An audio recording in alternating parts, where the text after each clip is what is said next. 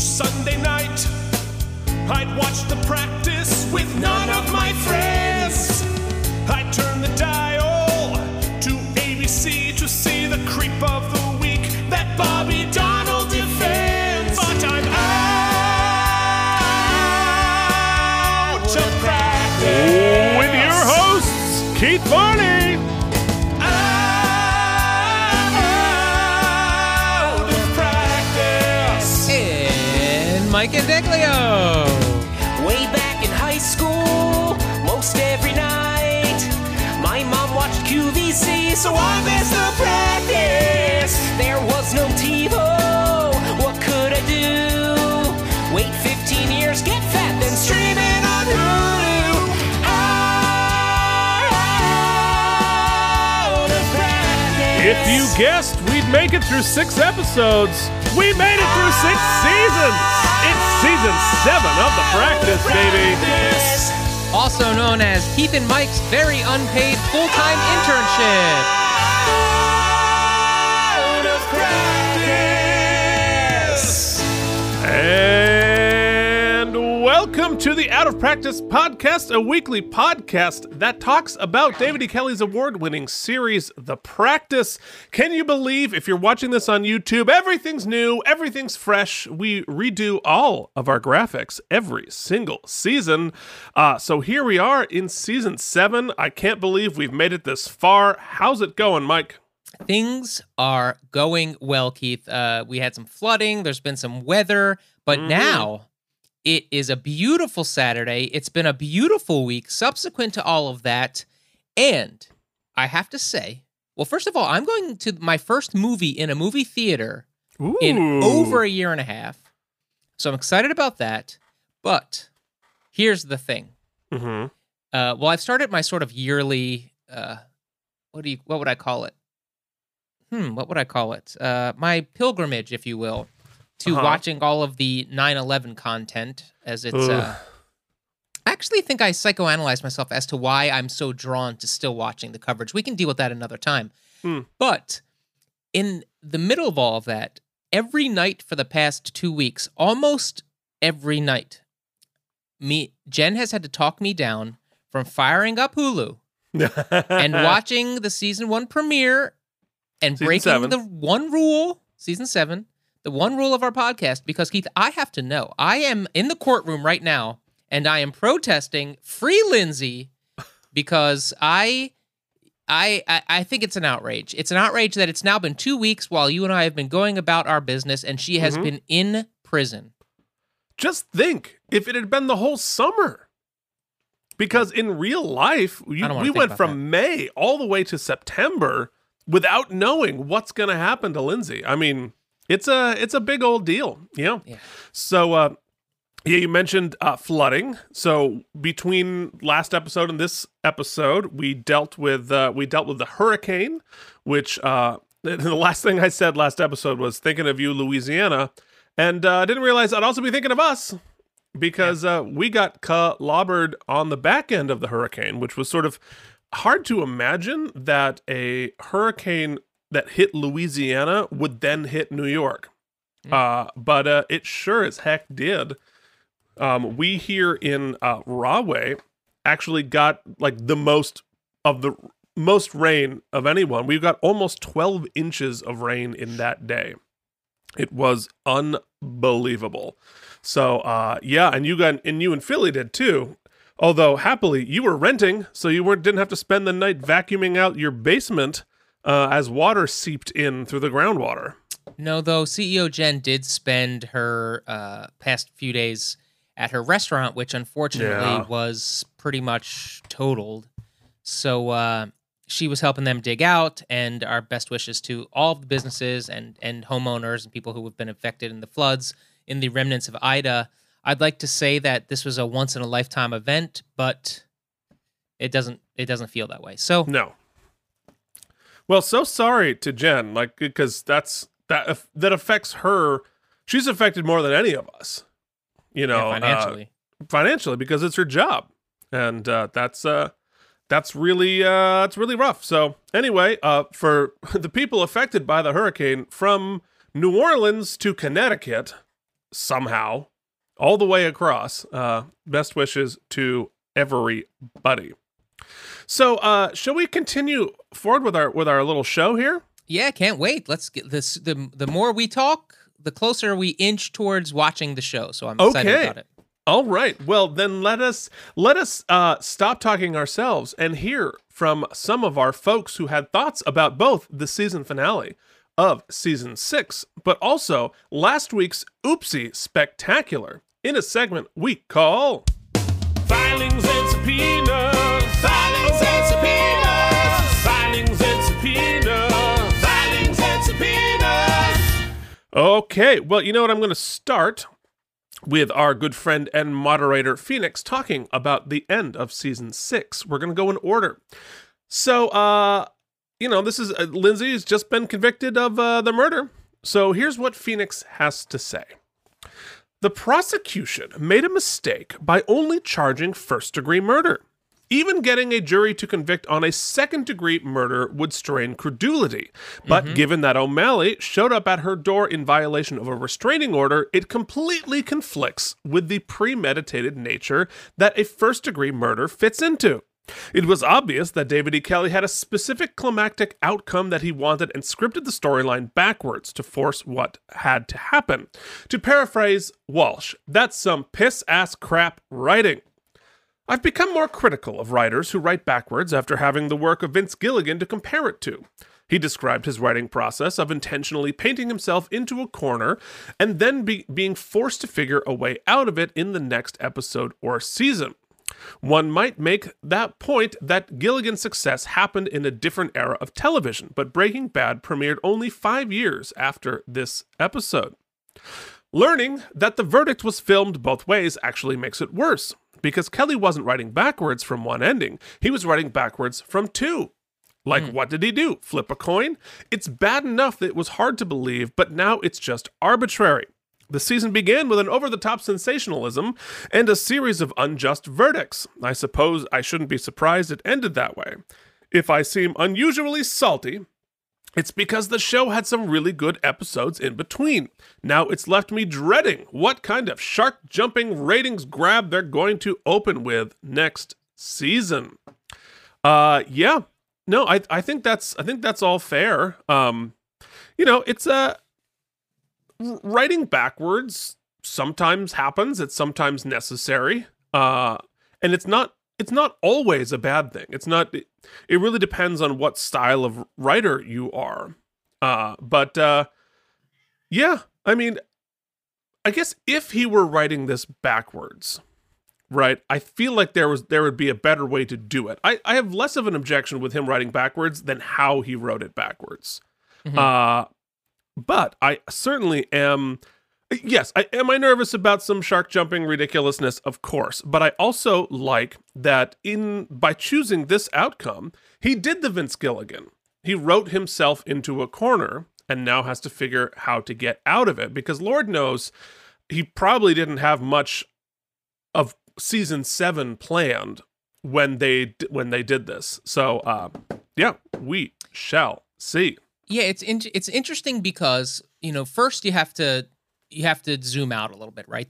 We're not talking about some of the great art of the 21st century, of the 20th century. It's not classic cinema we're dealing with, right? So you can't over analyze it. Yes, we're doing a whole podcast series on it, so we are That's what overanalyzing. we do for countless hours. Like we said before, it's not like today where they go in and they write backwards a whole season, right? It's clear that at the inception of season 6, they didn't plan to put Lindsay in prison. Right. Is my guess. Now, what you and I have texted back and forth a little bit is what's funny to me is that this is the most amped I've been to get back into the show. So clearly, the outcome was successful. It got the naked viewer, really psyched about to see what's coming next. Now, I'll admit, for me, it really is less about what's going to happen to Lindsay as much as I play that up, and it's more the Houdini effect. I saw the magician shackle himself, tie himself in all these knots, put himself Right. into a trunk, and send the barrel over the falls. And I'm now waiting to see, well, how does he come up at the bottom, right? So how are we going to get out of this mess? Right. So it's more that, but hey, whatever gets the pupils on the screens, right? That's right. And you were a mark for the storyline. Absolutely. Like you are dying to find out what happens, and I am too. You know, the other thing we were talking off the air about, and I wasn't going to tell folks, but I feel like it's only fair. So starting with season 7, and we're going to get it into the basement. I'm going to be in my first year in New York. I didn't see all of these episodes because I was working and this, that, the other thing, and setting a VCR was very difficult at the time.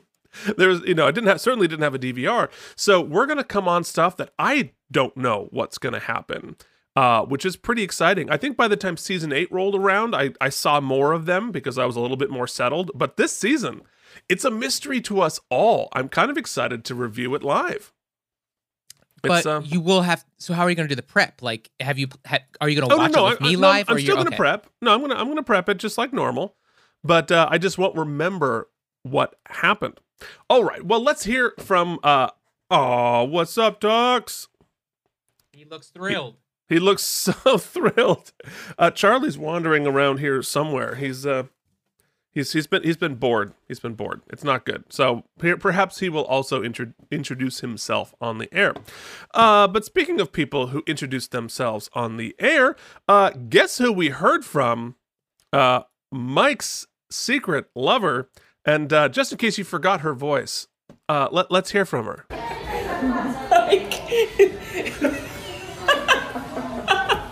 That was so funny, but I still love you. Okay, well, who else but my own mother, who is definitely watching this right now, hi Mom, says, I want to see your production of Keith and Mike's Forever Plaid ASAP. So we have 1 ticket sold to our hypothetical production of Old Fat Forever Plaid. So that's going to be exciting. OFFP. Oh, you know me. Yeah. And of course, CEO Jen weighed in, who was also excited. So maybe 2 tickets. So we're well on our way to selling as many tickets as a couple of the performances that I did of Forever Plaid down in Florida. Me too. Oh man, if you do a production of Forever Plaid, where in Florida did you do it? On Sanibel Island, near Fort Myers. Mm-hmm. There's only 4 people in the cast, so when the cast outnumbers the audience, it's a little awkward, especially since you pull somebody up from the audience to be on the stage. So at some point, there's like 3 people there, like, we're gonna grab a random person from the audience. Keith, I'll tell you, when I did it in Rochester at DCT, which actually we'll talk about coming up, the general policy actually is if the audience outnumbers the cast, or if the cast outnumbers the audience, generally you try to just move the tickets and reschedule the show when you're doing a small little cabaret show. However, we had developed eventually such a antagonistic relationship with the proprietor of the theater we were at. By the end, it had stopped selling by the end, and he didn't want to close it because he had us basically working for indentured servitude. So yeah. What did he care? So he started just being pissed at us, and so he would not reschedule the performances. So we would do the show for like 3 to 5 people, and it was something. So yeah, anyway. it's really something. Although, and we'll get to it at some point. But there was that time on tour with Titanic, I think it was like North Carolina, and there was a snowstorm that went through, and we were in this giant theater. It's probably epic. 2,500 seats, 3,000 seats, and there was maybe 20 people in the audience, and it wasn't our fault. That one actually wasn't on us. It was the snowstorm, because they don't know what to do with an inch of snow. They were terrified, and we almost went off the road in the bus. Oh, that guy fell asleep a lot. Anyway, yeah, that was different all right. Different podcast. Anyway, we're gonna get to it next season. Next season, season 8, we will actually be talking about these stories. It's very exciting. So if you would like to communicate with us and join our heroes of, moderator Phoenix and Mom, Mike, why don't you tell them how they can contact us? Well, Keith, they can contact us by writing us at outofpracticepodcast@gmail.com or at outofpracticepodcast on the Instagram or the Facebook, or you know what else? You could just leave us a what's up on the YouTube's. Moderator Phoenix Cage would love to talk to you because I imagine by now he's a little bit sick of talking to himself.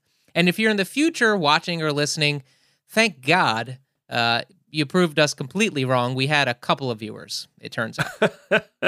And who knows? Maybe Lucy will pick up the phone. Nah, well, hey, who knows? She might pick up the phone for us, Keith. Spoiler alert. We got things in the works. Maybe. We keep saying that, but we actually have to work it if we're going to. Well, we just have to follow up, which is... Yes, we do, which is clearly not our strong suit. Yeah. All right. Well, are we ready to start the show proper and think so. start talking about season 7, specifically the time period in which this aired in a segment we call This Day in the Basement. Wow. Okay, so we are talking about September 29th, 2002. We talked in the Oopsie special about what we did in our summers. Mike, what were you doing in September of 2002? Well, first things first, I was... actually, it probably wasn't a lot of, like, TV media about 9/11 just yet, because...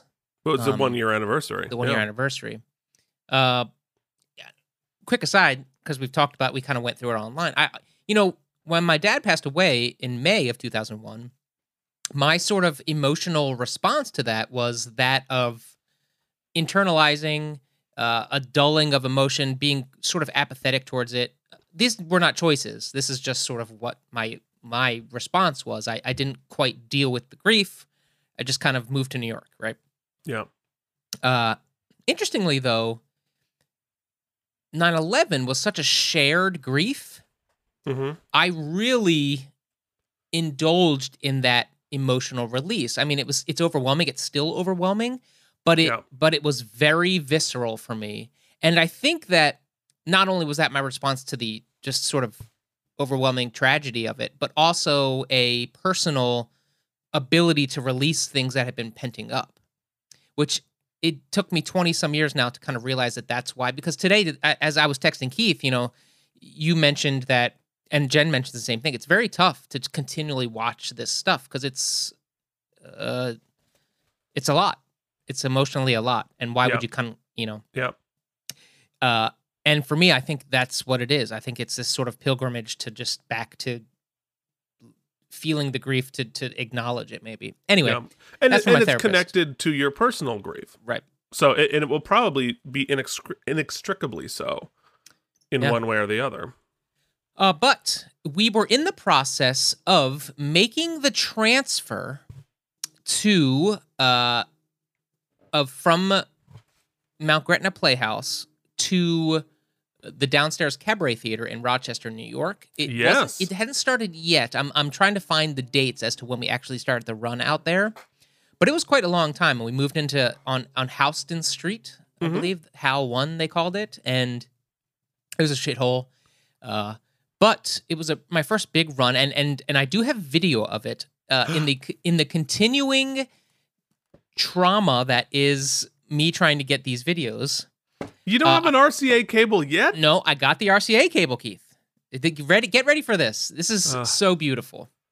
I got the RCA cable. Now, the VCR that I have borrowed from my sister is a Sanyo.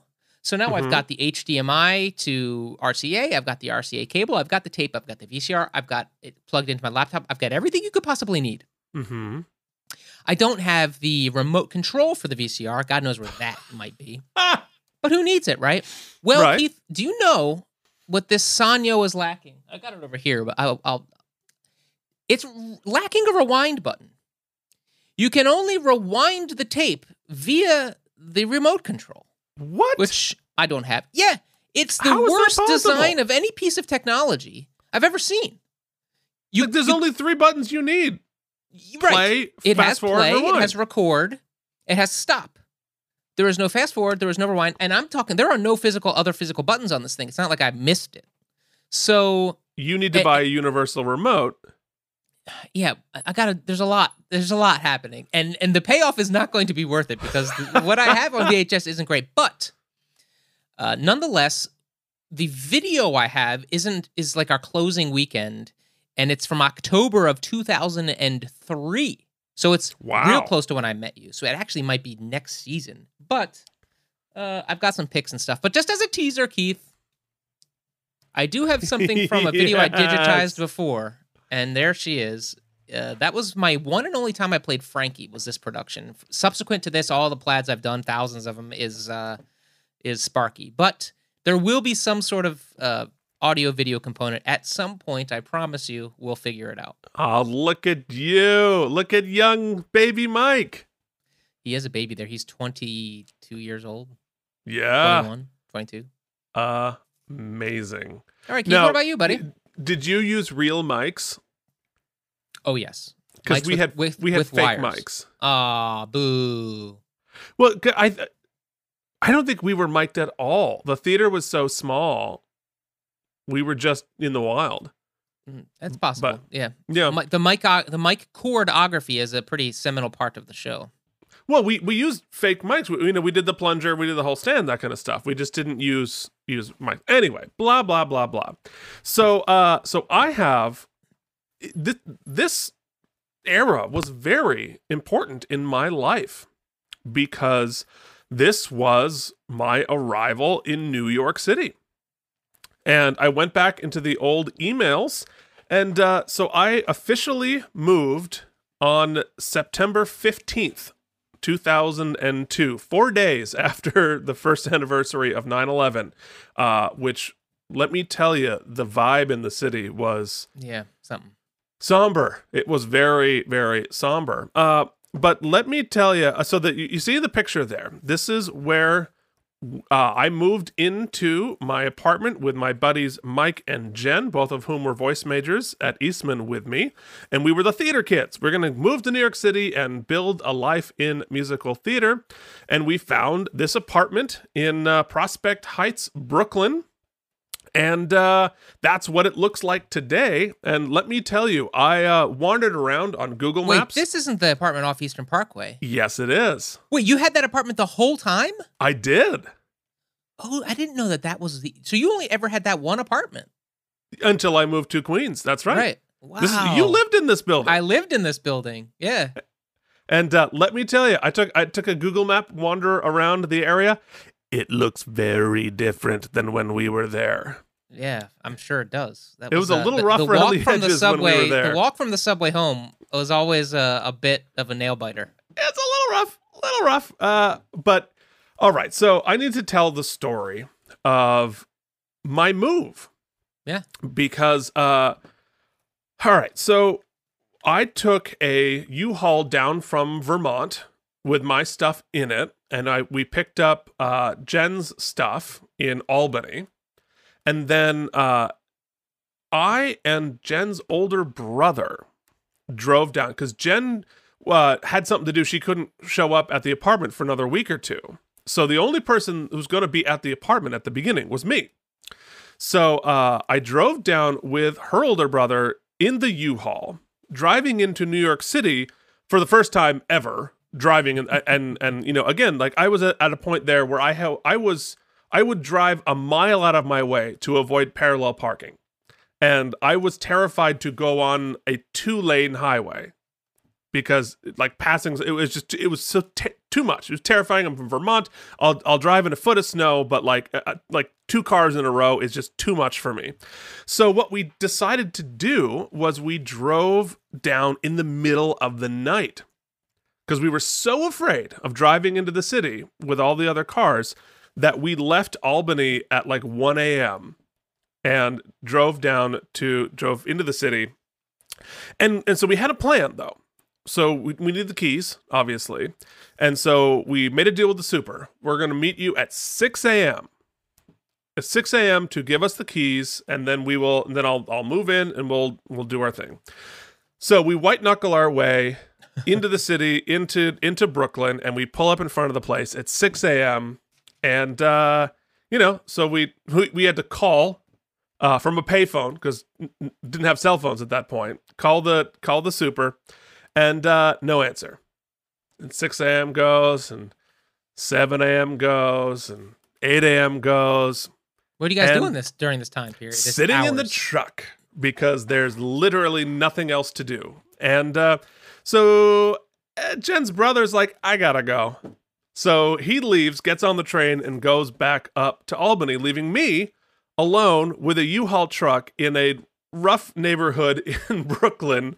No cell phone, and no money, no nothing. So I keep calling. I don't get through to the super until noon. So at this point, I've been sitting in the U-Haul truck for 6 hours, waiting to move in. He finally shows up with the keys, and he's like, "Yeah, so you can't move in yet. We didn't finish the floors yet. We're redoing the floors. You can't move in." And I'm like, I'm living in a truck at this particular moment. We haven't can't finished do that. the floors? Yeah, they were like redoing the floors. They were just like And your lease restaining started them. this day. Oh yeah. And so and of course, like, I've been in New York for 5 minutes. I don't have my New York like fuck off. Right. Right. But he's like, all right, I will let you go in with a few things and stay there, but you can't unload the truck. And so I finally am able to go into the apartment and sit on the floor and watch. And I take me and I take the television because the Giants were playing the Rams.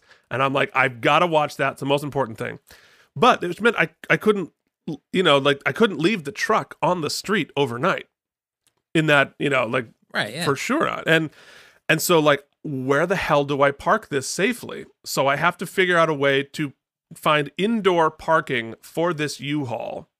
And again, I'm 22. I have never been in the city before. I am scared shitless, let alone to drive this thing. Right. So I drive this thing up to this weird ass indoor parking spot, a little bit wide. I can't figure out how to get it into the building, so I have to like sit out there, and the guy comes out and parks it for me.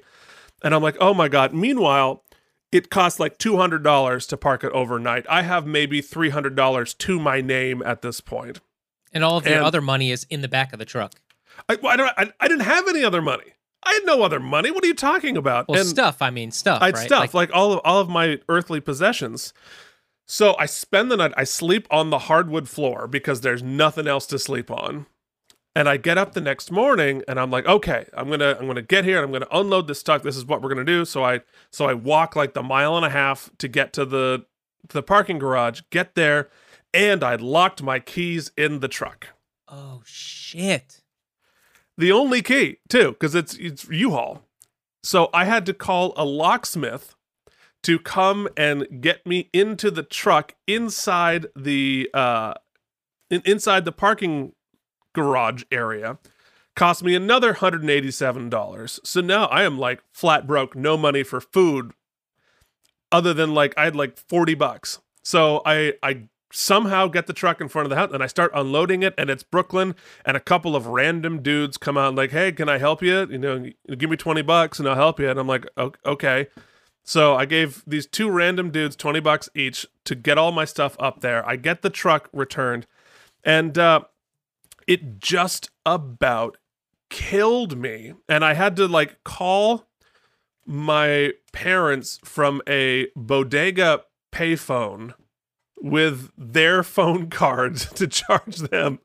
And that was my first night, my first day in New York City. And I ended up being there alone for a week, just like just completely fucking overwhelmed and terrified. And that was crazy. And it just, it was just one of those happenstances where it was just me alone. Normally you go with your roommates, but everybody had something to do. So I'm like, I'm just here by myself, terrified and overwhelmed here in Brooklyn. And it turned out fine. That apartment worked really well for us. We got a hell of a deal on it. We were each paid $500. It was a 3-bedroom. And that apartment served a lot of people well, as I recall. Yes, it ended up being a flop house near the end. But yeah, more stories to tell on that.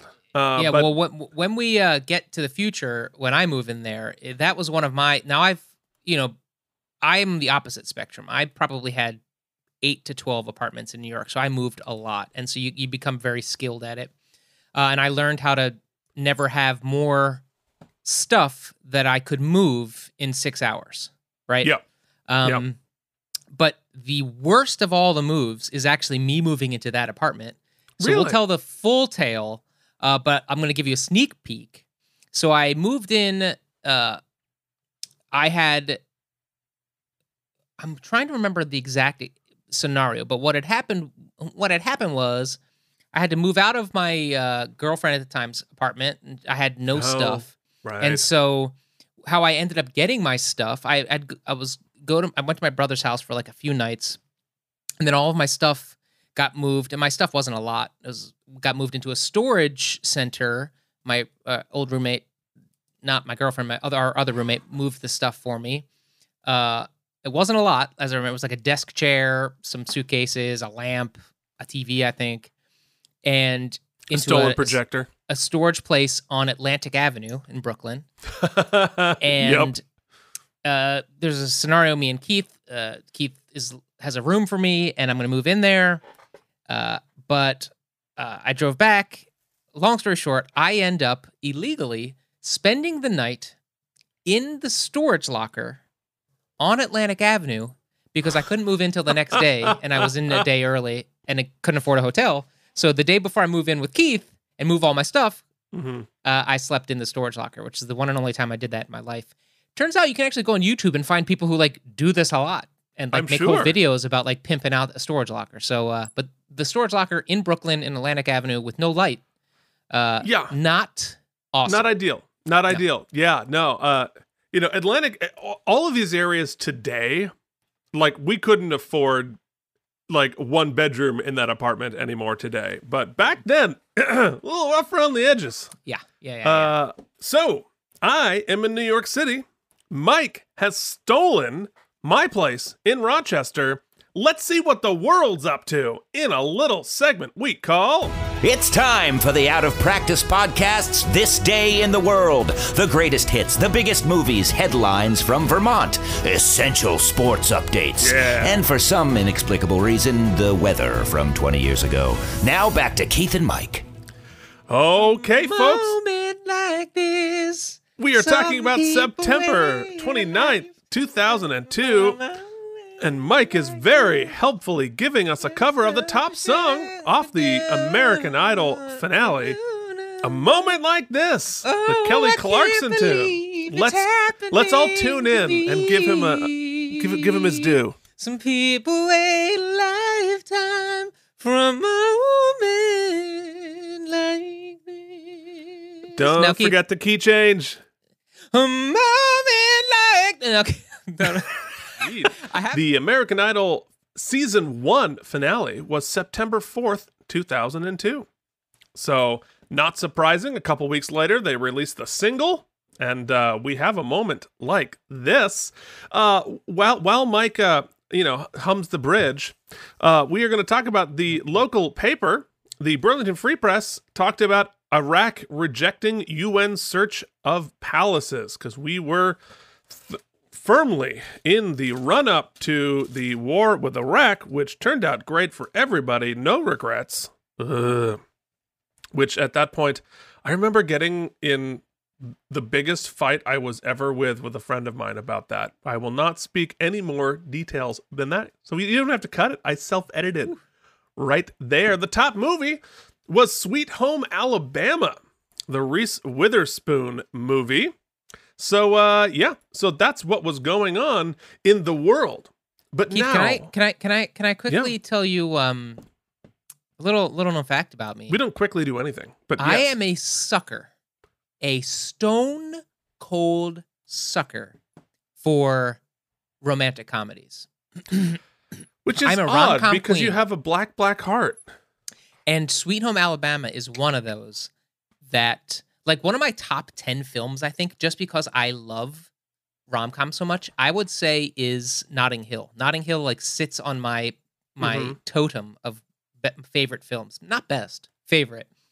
And Sweet Home Alabama's up there. Something about that story, as just rote as it is, really speaks to this Cold, Cold, Dead Heart. Well, this Cold, Cold, Dead Heart has never seen it, but that's the one with McConaughey, right? No. It's not McConaughey. It's a guy who looks like he should. That whoever this guy is, and I don't know his name, is pissed that McConaughey got his career because he should be McConaughey, but it's not him. But it is Reese Witherspoon. Yeah. Okay. Rob Delaney. Yes. No, that's 100% wrong. I just said yes because I don't know the man's name and assumed it was. Yeah. If that's fine. Now let's be the better podcast. Oh, it's Patrick Dempsey. Nope, he's the person she's supposed to marry, but her guy from home is Josh Lucas. Josh Lucas. Okay, all right. Wow, that was a digression we can never recover from. You want to know what else we can't? But we got that McConaughey in for the SEO. That's right. So here's something else we can't recover from. Everybody's favorite segment. It's time for sports ball. The New York Football Giants dropped their Week 4 matchup 21-7 to the Cardinals. They evened their record to 2-2 for the Jim Fossil coach team. Kerry Collins threw for 199 yards and 2 picks against Jake Plummer. It was barely more interesting than the 9-6 victory over the Seahawks the previous game. Meanwhile, the Eagles blew out the expansion Texans 35-17 to bring the record to 3-1. Wow, it lasted. Yeah, there it is. The expansion Texans. Oof. Can't believe that was their first season. But it sounds like it's so long ago, but also doesn't sound like it's long enough ago for expansion teams. You know what I mean? Yeah, fair enough. Well, folks, it's time. I'm a human being. God damn it! My life has value, and I'm not gonna take this anymore. It's time to talk about the damn episode! Yes! Well, folks, we are talking about the season premiere of The Practice Season 7, Episode 1, entitled Privilege. And if those of you, like Mike, have been jonesing for a continuation of this story, well, I've got good news for you. It was written by the same writer, David E. Kelley. It is directed by the same director, Dennis Smith. Here we go into season 7. And I think it's time. We have not figured out our theme yet. But it has to be organic. It'll find itself. Yes, it does. So it is now time to ask life's eternal question.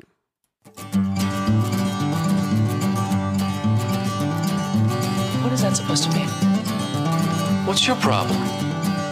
Is this what happens to women when you insert your penis? What? What does Mike think's gonna happen? You know, what if he would have drank the curdled milk? Then what would have happened? And we still don't know, Jimmy. We still don't know. Other things we don't know, Keith. What the was up with the grape jelly, and what the is up with Clarice? Yeah. I don't think we're ever going to get any clarity on that. Do you think? And since we don't know, I'm going to say that this is canon now. Here's what I think happened because it's the best story. I think that the guy in the take just fucked up his lines.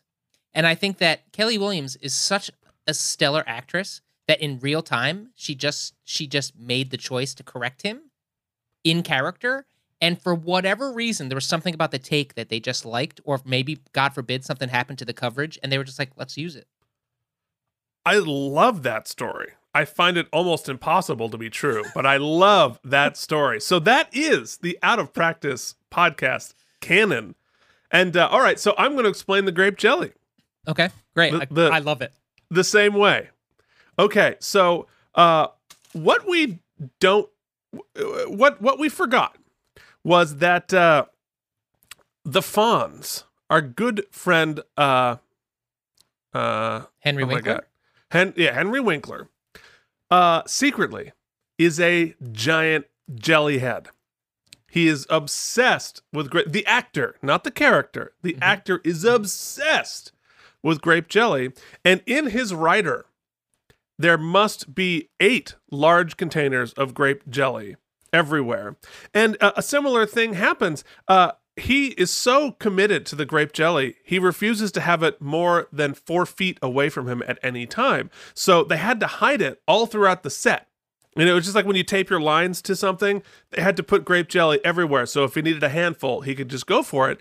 And so by accident, when they were filming it, they opened up a cabinet and like, oh shit, there's a whole ton of grape jelly here. It's Henry's. What are we going to do? You know what? Let's just write it in. And all right, everyone, I want you to write in and let us know whose thoughts are more plausible. My very rational possible explanation or Keith's batshit absurd Henry Winkler's really into jelly. Although, Keith, I will say that I'm so glad you have what's the word a spiritualist would say when you bring in, like, what would Oda Mae Brown say from Ghost when you bring a spirit in? I summoned the spirit of Henry Winkler, because let's not forget, Henry Winkler in his Happy Days universe was the original shark jumper. That's true. And I'm feeling like, as Phoenix said, season 7 could be the season of the jumping the shark. Yes. So as we begin our journey of shark jumping, here's what I think here's my implausible pitch. Here's my shark jumpy pitch. Oh, wait.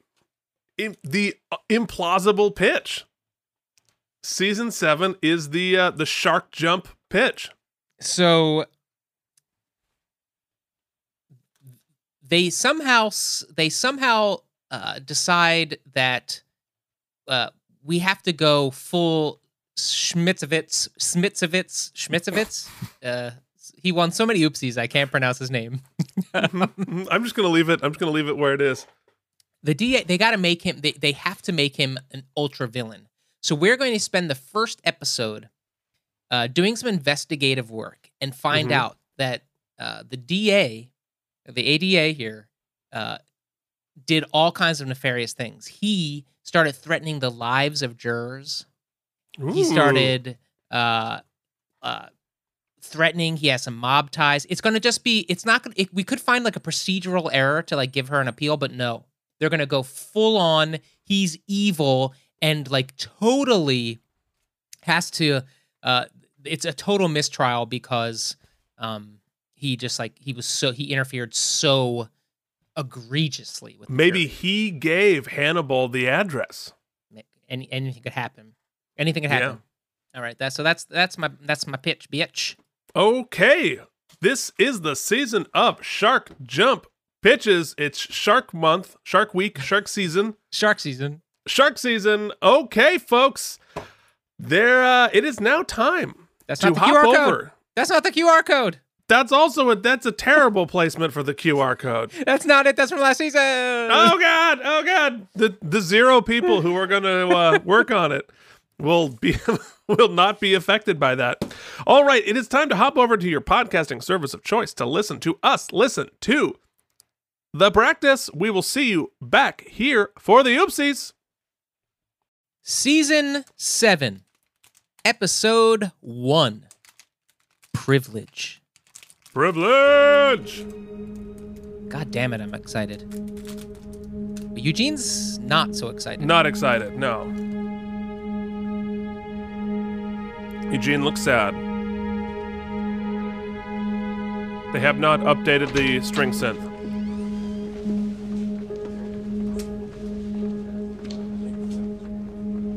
They're bringing her in.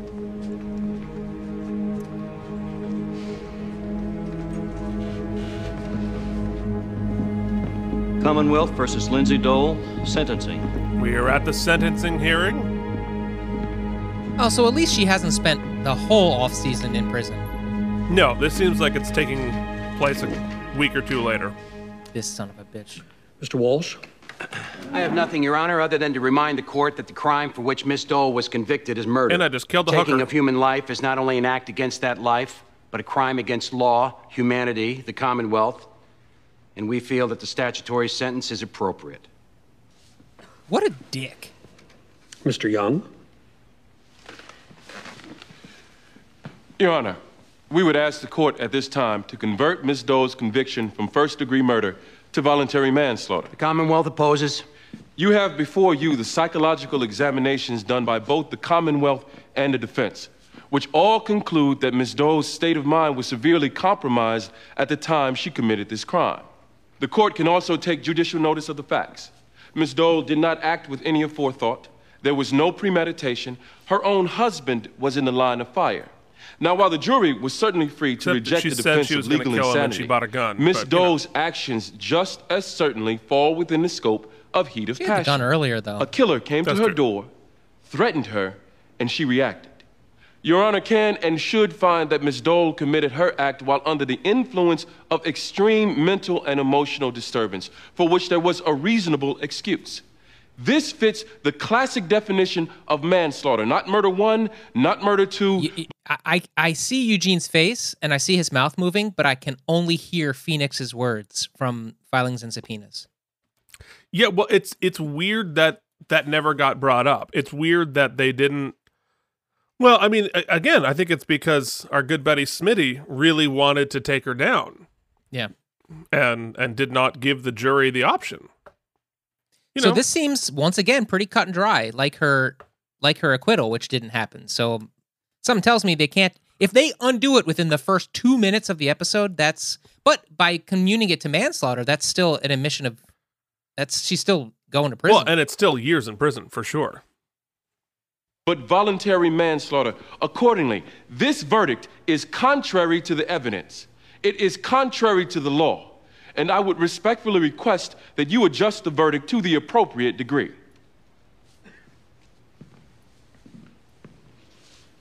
The jury heard testimony of how Ms. Dole threatened to kill the victim the very day of the shooting. Those were her words. The jury heard Ms. Dole's voice on the phone, evidencing a calm demeanor, no passion whatsoever, seconds before the shooting. Personally, I've never even seen a manslaughter with a gun. Manslaughter is usually a fist, a vehicle, a fight, sometimes a stabbing. But when a woman walks from her door, retrieves her purse, retrieves a handgun from within that purse, shoots the man who is still standing by the door, that's not manslaughter. And I will remind the court of something you already know. You are not entitled to simply substitute your judgment for that of the jury's. You can only override the first-degree conviction if you find there was no reasonable basis for it. Here, you cannot make such a finding. Sorry to cut in again. I know this is high stakes, but I think maybe a directorial oversight or production oversight, or maybe just logistical reasonings. If I'm not mistaken, and they've panned the courtroom twice here, I have not seen Helen. It seems unbelievable to me that Helen Gamble wouldn't be at least in the galley. That's just a colleague, a friend, a roommate. Well, ex-roommate, yeah. No, I agree. I feel like Helen, although she could be working. Yeah, right. I mean, Helen's a DA. She might not have the choice to be there. Even though I feel like she would move heaven and earth to get there. I respectfully request that you allow the jury's verdict to stand. But, and what Smitty just said there was that he can only overturn this if there is no reasonable basis in which to charge her with first degree. And frankly, while I don't agree with the verdict, I don't think that should be the verdict. I think there is a reasonable argument to be. I don't think it's unreasonable to consider first degree based on all the evidence. So, I don't know if the judge could overturn this if he wanted to, because it's not insane. Do you have anything you'd like to say? Maybe she shouldn't say anything.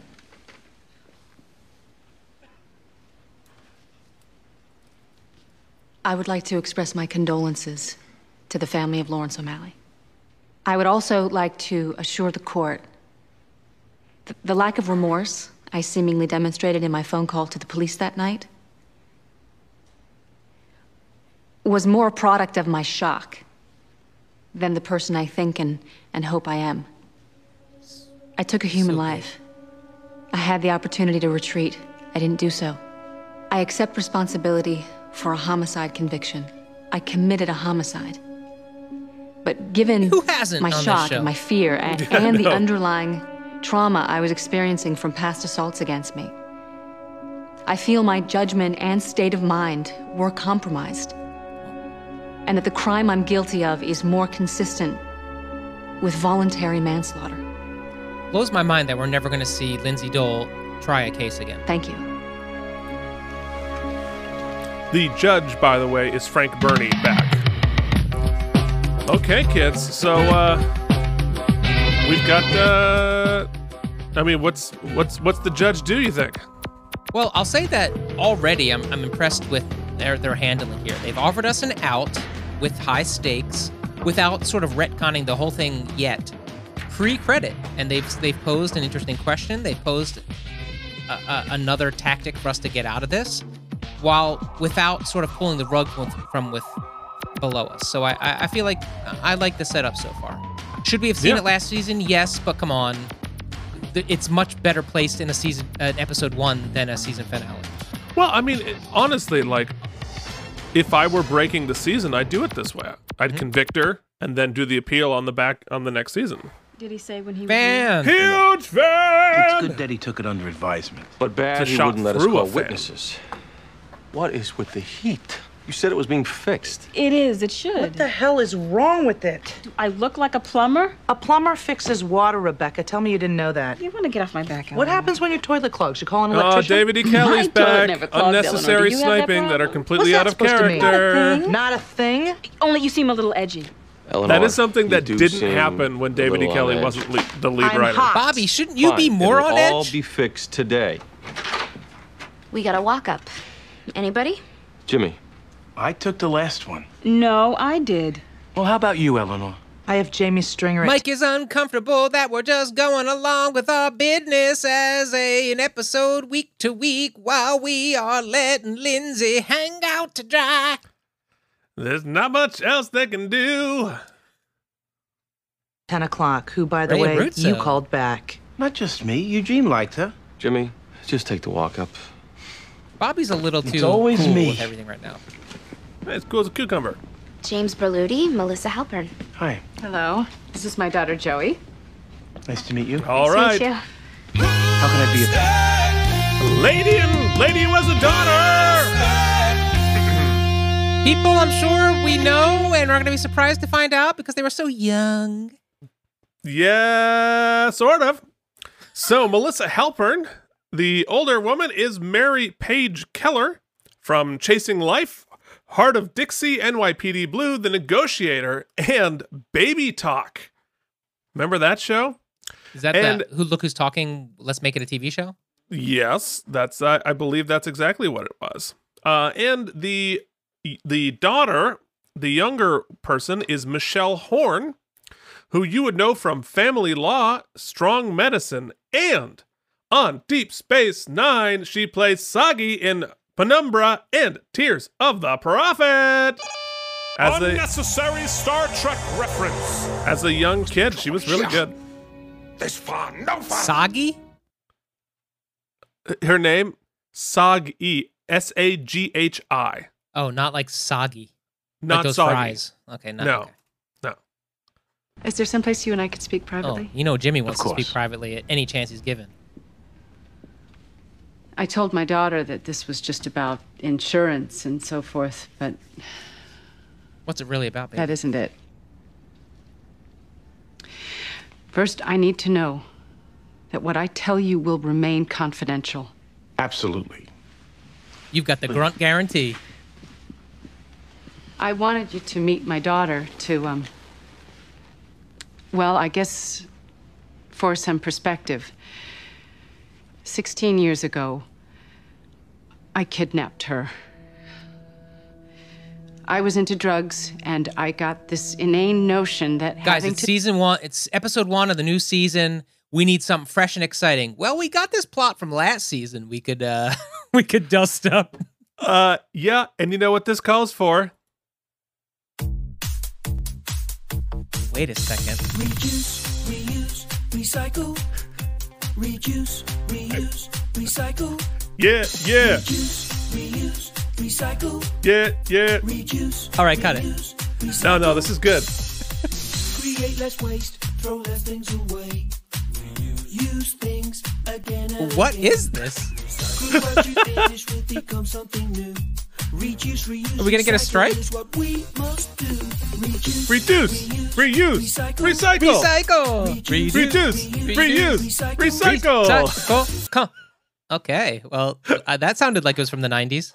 I found it on the YouTubes, and I think we might be playing it a fair amount. I can't believe we didn't have it before. To take care of a child would be a kind of a lifeline to...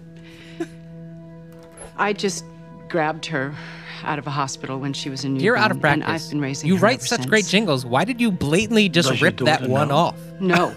And it's imperative that she never 'Cause find I out. It would was too destroy her. damn lazy. I also have 2 small children, a family. I mean, if this ever got out, many lives would be destroyed. So, why are you here? I recently read a magazine article about 2 lives that have been destroyed, the birth mother and the woman they accused of stealing Joey. Another woman was convicted? No, they never pressed charges due to lack of evidence, but evidently the cloud of Now, suspicion we missed it followed there. her, At and- least they did well, the irony acknowledge is that this had happened before. She said, I'm coming to you because you dealt with a similar situation. So, it's bad, but at least they, tipped their cap to, what was happening. that she went on to get into some of the same drug problems that I was looking to escape.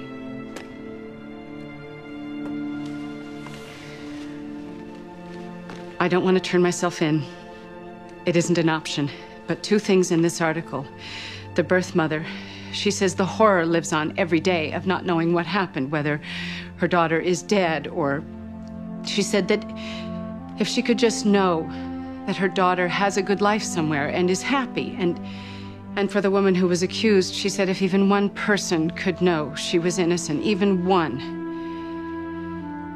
I would like you to go to the birth mother and tell her how happy and safe her daughter is.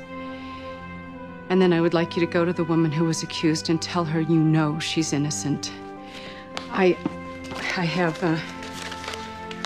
2 money orders, each in the amount of $70,000. If I had more, This I music would is pay them playing more. it like this woman is being heroic. Yeah. Can you do this for me, Mr. Berluti? Good soap Obviously, your academic credentials are superb. Thank you. But I have to say, Folks, I'm curious with the stop the offers you're getting. presses. Possibly new cast member. We have to interview new lawyers because Lindsay's going to prison? This is fucked up! Folks, Mike missed it because she's already in the freaking credits, so forget the spoiler alert. Welcome new cast member Jessica Capshaw, who most of us would know from her, get this, 225 episodes of Grey's Anatomy.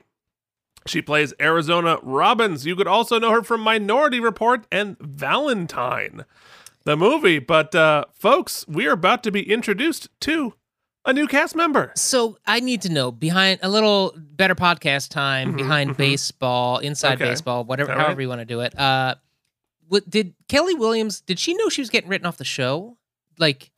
Did something happen last season? Was she pregnant? Did she get another job? This feels a lot like Kelly was getting written off the show. I'm not going to tell you that. Yeah, nice try. Why here? Those offers are all civil. The only thing I've ever wanted to do is criminal, and this firm for criminal. I've been Deputy court-buffing Kelly you guys likes to for 2 cast a years. good-looking Really? lady. I was at the Lindsay Dole trial every day. I almost cut a final. Any tips? We could use some pointers on that one. Ooh. Are you serious? Well, sure. Good job interview question. Well, I'm sure I couldn't say anything that you haven't already thought about. Just for fun. Why don't you throw it out? Feels like a test. I thought it was a mistake to go with battered woman. It may be a viable theory, technically, but juries pretty much reject the abuse excuse. It seems desperate. I felt you cut your legs off at the top. What else were we supposed to argue? Straight self-defense. Wink, wink. It really would have amounted to jury nullification, but that's what we and said. Here's where I feel like you She's really dropped the 100% ball. right. I'm sorry. I don't mean to. No, go ahead. What you did was characterize Lindsay as a crazy. You know, she snapped. She was outside of herself. She lost control. But the problem is, juries don't like to free nutsos. Instead of depicting her as aberrant, you should have portrayed her as every woman. You know, who wouldn't pull the trigger? The guy comes to her house. We sort of did that. Not enough. You didn't. You basically argued, we can't know what it's like to be her. She was in a different place. But I would have put the jury right in her shoes, right in that place. At least one of them would have pulled the trigger. The worst you get is a hung jury. You're hired. Hindsight's always 20/20. I know.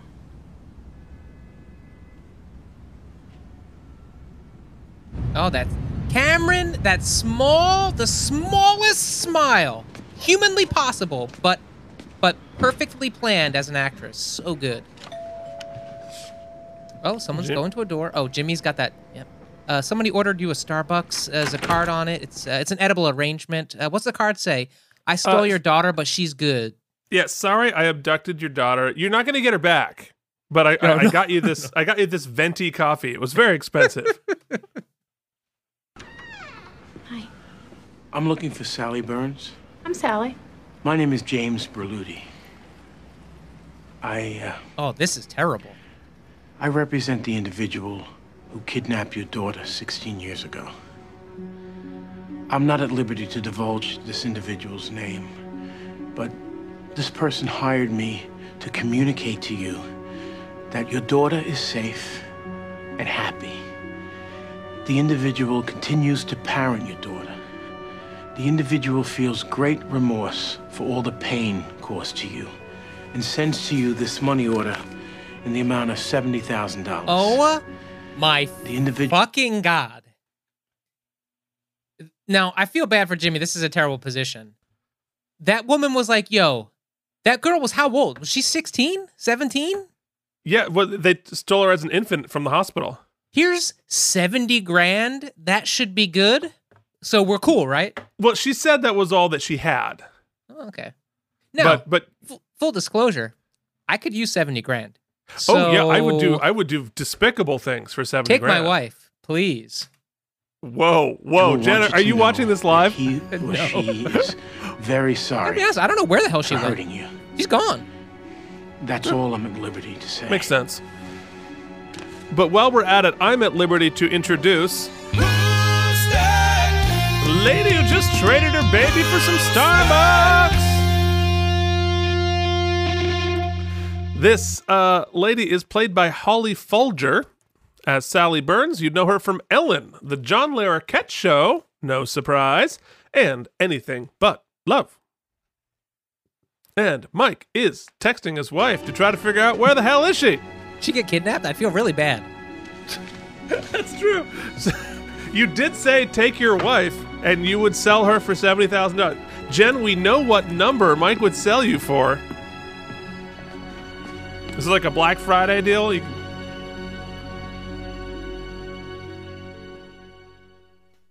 Mike doesn't know where his wife is. What didn't you like about her? I don't know. I just didn't. You see a transcript? Yeah, her grades were great. That's why we interviewed her. But the purpose of the interview is to see if we like her, and I didn't. Beck, I want you to interview her. Why? Hiring is supposed to be unanimous. If I didn't like her... We're also supposed to have a group discussion. Rebecca is part of the group. She needs to interview her. I thought she was great. Yes, all the men think she's swell. Why are you so testy? Because David E. Kelly wrote this episode and he thinks all women hate each other. What, I can't just pop in to say hi? What's wrong? Jimmy? Police got a visit from a woman named Sally Burns last night. We're about to find out Jimmy didn't mention this to anybody. That's that's a good question. I wonder. You had to know she'd go to the police. So what? It's attorney-client. Not necessarily. A crime is ongoing. What crime? The kidnapping. The individual still has her. The crime is ongoing, Jimmy, which means you can reveal. Helen, I'm not going to tell. You know I'm not going to tell. What? I'm going to get a judge to force you to tell. No judge is ever... I got to stop it here, folks. It brings up something we talked about before. I wish I could remember the specifics. Maybe you can help me. Here's the thing. I think it was the other kidnapping case, as a matter of fact. You can't just, because you feel remorseful, use the law and some money to like make you... The woman's whole goal here is to make herself feel less remorse. She ain't helping anybody. She ain't making these people feel better. And she ain't making... It's so self-serving to the point where Jimmy shouldn't have done it, and Jimmy actually should bring her to the police. If you really want to absolve yourself of the guilt, turn yourself in. Otherwise, you have to live with that. You want to kidnap somebody and raise them as your own? Well, then you have to live with the guilt. That's part of it.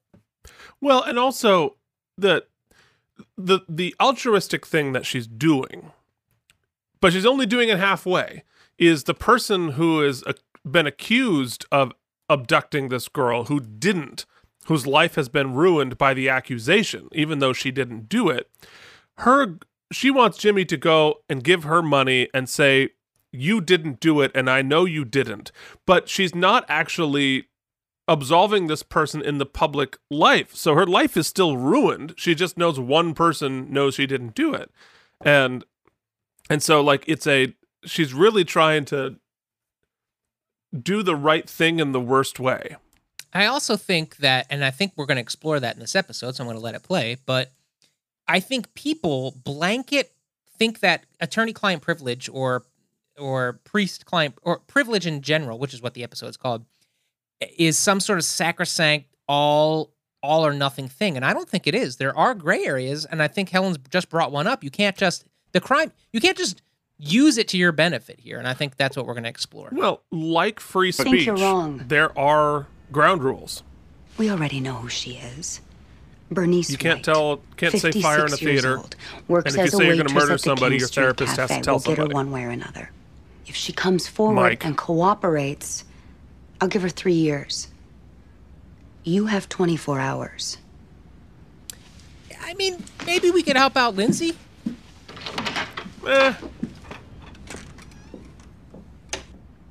Lindsay's fine. She doesn't. Jimmy should have told that woman to walk. You can't tell.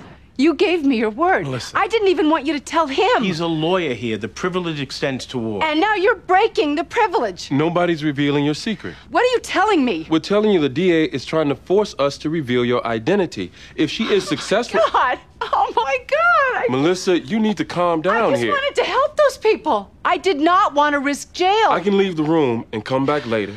Or you can calm down and listen to me now. We are not going to give you up. You need to be aware... Melissa. Melissa, I need your full attention now. You asked Mr. Berluti to contact the woman accused of the kidnapping. Which I've been trying to do, but I haven't got her yet. It is our opinion that we should no longer try to contact her, and here's why. They still think she's it. If we contact her, we'd effectively be telling the police it's not her, could be anybody. For your protection, it's best that she remains a suspect. I know you wanted to help, but there's too much risk. That's ethically so shitty. Okay. I also wanted to open up a bogus file for you. On the chance the police are watching this building to see who goes in and out. That's smart. And the chances are good they are. I want a file explaining your presence here. We can create something under estate planning. I have small children. I cannot go to jail. Well, then you shouldn't have admitted to a kidnapping. We are not going to let that happen. God damn, people want it both ways. Want to kidnap and Hi. cake too? Hey. Rebecca will be right with you. Great. You want to steal the cake? I can't believe I even got and called eat it back too, again and after. still use a coupon. What happened? Well, my mouth tends to disclose what I think sometimes, and, well, I may have offended Miss Frutt. Don't worry about it. I offended them when I walked in the door. I didn't think I'd last a week. That was 4 years ago. Hi, Jamie? Yes. Rebecca Washington. Very nice to meet you. You too. We can go in here. I was wondering if I heard just a hint of a Frutt, southern hello. accent. Hi. And Jessica Capshaw's from Missouri. Oh, Jimmy, this is Bernice White. Sometimes. She says that you've been calling her. Oh, shit. Oh, shit. Let's introduce her. It's that lady who didn't kidnap that lady. Sorry, Miss White. I think you have the wrong office. Yes. You gonna let me introduce her? James Berluti. It's Christine Rose, who you would know from What Women Want. She had a giant part on Heroes, the whole Heroes world. She was also in Providence. She did 5 episodes of David E. Kelley's Picket Fences. And on The Next Generation, she played Jor-El in Birthrights Part 1 and 2 Star Trek. Birthrights, interesting title. Heroes, interesting title. A lot of kismet. Interestingly enough, Keith, here, what I'm curious about is, how are you accused of a kidnapping 16 years ago? Like, you either have the kid or you don't have the kid, right? Well, I just, thought she was a likely suspect, and somehow that became public. Thanks for coming. What's this about? Did I inherit something?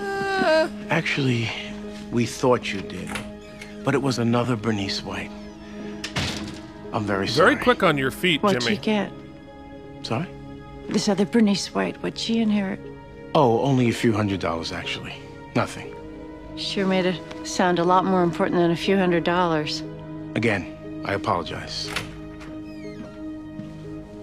Bill, if you'll excuse me, our practice is basically a burning down mess.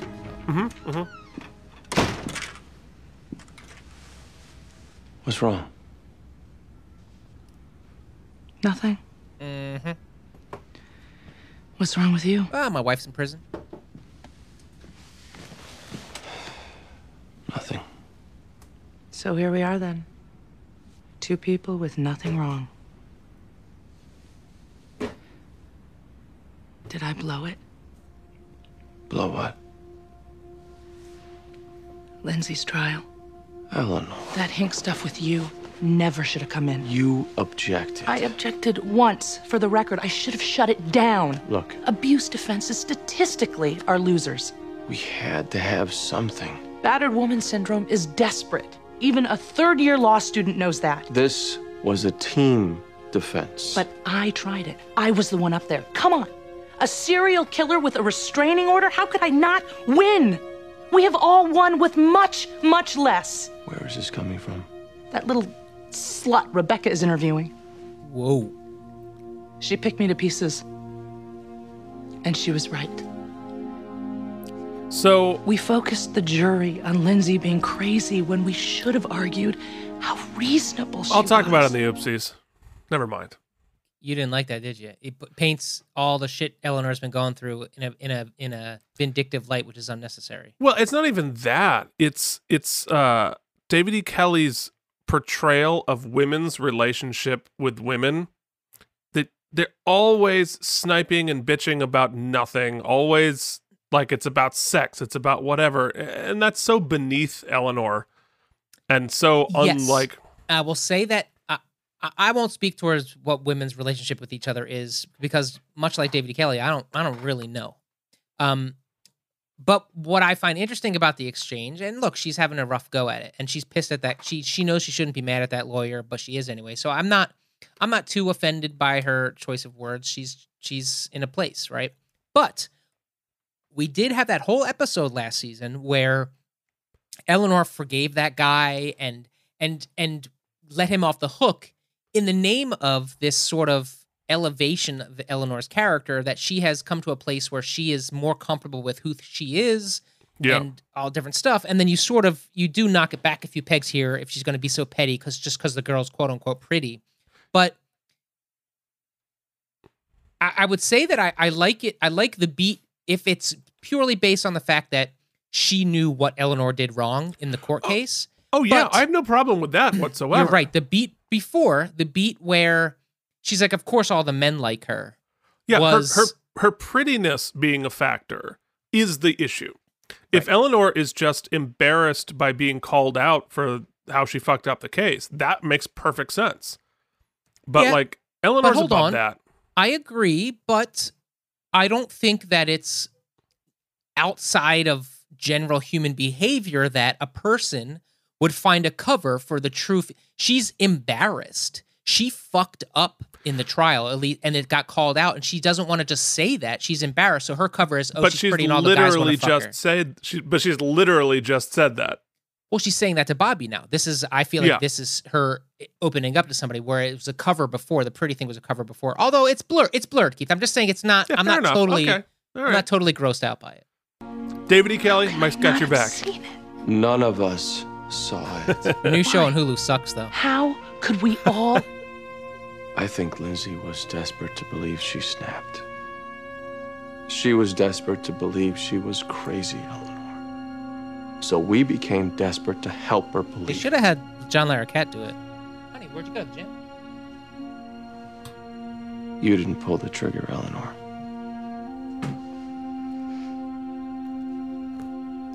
It's good talking to you. She didn't get kidnapped, Keith. She kidnapped me a coffee. Ooh. Remember, years ago, we used to come in here at the end of the day. And we'd just talk. What happened? I don't know. You have become a bit of an island, Bobby.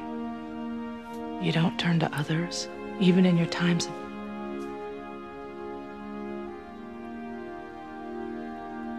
I've tried to be there. For her. For all of you. That isn't exactly it.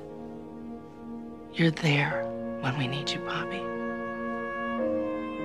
But we all get a little desperate from time to time. For you to need us. This became about Bobby. It's always about Bobby. I also don't understand why that... I don't understand the point she's tried to make. Yeah, I have to say, where I thought that scene was going, I don't know where it ended up. I'm so confused. That it gets down to like nobody knows what to do with the character of Bobby. Now, to take it back to like the episode, since we're about halfway through the episode here, I actually, and I might change my mind, but thus far, I actually like the pacing. Because we were hanging by our fingernails, they gave us an out at the very top, which I appreciate, but they didn't resolve it at the very top, which I would have hated. Additionally, they posed some interesting questions. They put our people in some interesting pickles. And what I'm liking at what I'm seeing from Eleanor, I guess from Bobby too, but really from Eleanor, is emotional fallout from the case. Yeah. Not just like what happened to our buddy, but like, did we do this right? And that interview pointing out that not only did you not do it right, but it's pretty obvious what you should have done is, I think, really interesting stakes. I wish that we were like plowing through and following through with them, and I'm not sure what I'm getting from the Jimmy thing just yet. Privilege. Very tough thing we're asking for. Attorney-client privilege. He knows where she is. She's alive, Miss Gamble, and this lawyer knows. Sally, he knows. You have to understand. Legal ethics and morality are two different things. Sometimes they fly in the absolute face of each other. Helen, I'm sorry. Can I talk to you for a second? I'm kind of in the middle of something. Please. Fuck this lady. And her stolen child. I'm Bobby fucking McDonald.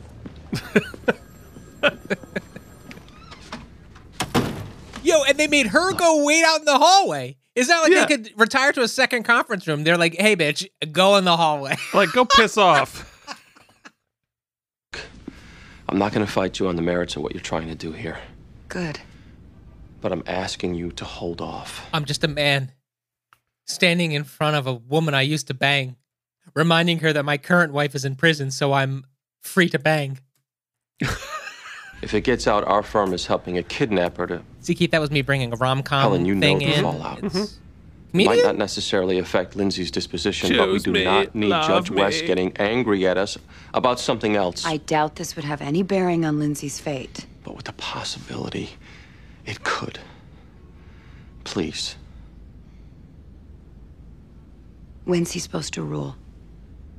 11 o'clock. I'll push my motion to this afternoon. Thank you. That's a fair request, though. Like, the reputation of the firm, like, we we already know who you represent. Bobby likes her, as do I, and Rebecca, and Jimmy. What exactly bothered you about her? I don't know. She seemed perky, suck-uppy, arrogant. Perky, suck-uppy, arrogant. Maybe it's that Harvard thing. Look, given our current state of things, the Harvard grads aren't exactly flooding us with their resumes. This is a real prospect, Eleanor. You didn't find her a little slutty? Again. Slutty? Okay. Yes. Everything she's got I said, that giggly, flirty thing. So now she's a giggly, flirty, I suck-uppy. tried. I mean, I tried. If they had just left it, I feel like I could have maybe convinced you, but they're not going to leave it, are they? No. The arrogant slut. And you Look, knew the I'm whole time sure- I was flapping my gums. I didn't remember. She's a great person. She's obviously very smart. I just didn't get a great hit. That's all. Seeing as the Unfortunately for you, Eleanor, her name's in the credits. Yeah, she's rest already. of us Did you not? Did you miss we the need credits? to hire. I vote we extend an offer. Me too. Because they're alphabetical. Me They too. came up before you. Okay. Wow. Lindsay's going to a vampire prom. Not Lindsay, I mean Lucy. Yeah, that is quite the outfit. She's going to a vampire prom. Okay. 211. Vampires weren't in yet. Of course, I Soon. didn't hear what she said, so. Okay. It's 11:45. Oh. Lindsay's sentencing. Oh. I thought she was like, so we should order lunch, like, probably soon, right? She probably should, yeah, because it takes a while to get here.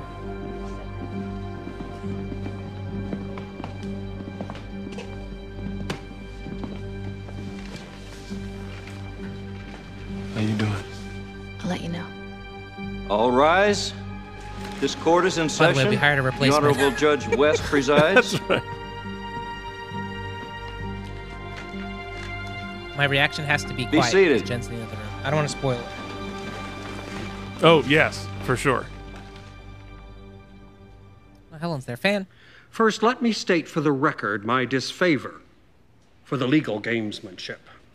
For the defense to argue diminished capacity, then to lose, only then to march into sentencing claiming it was manslaughter, it strikes me as a disingenuous attempt to have two bites at the legal apple.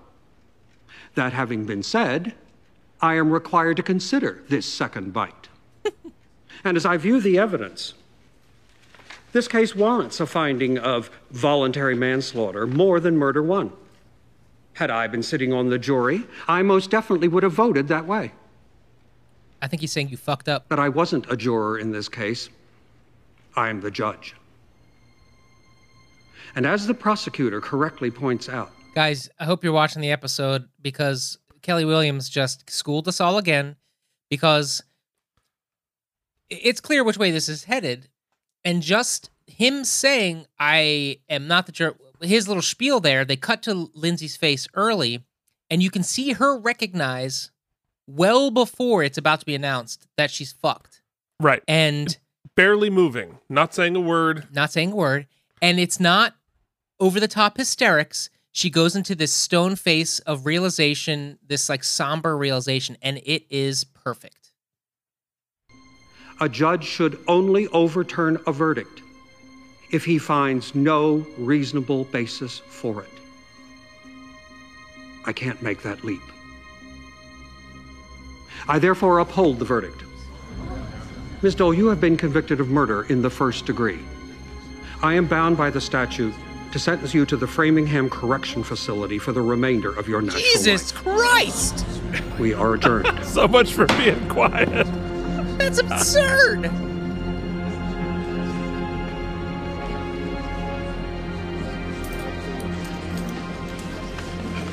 We have strong appeal.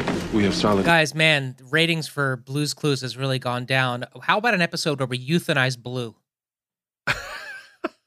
Oh, no. Issues. That'll get 'em. We've got strong grounds. We go before the state Supreme Court next week. We are going to get you out.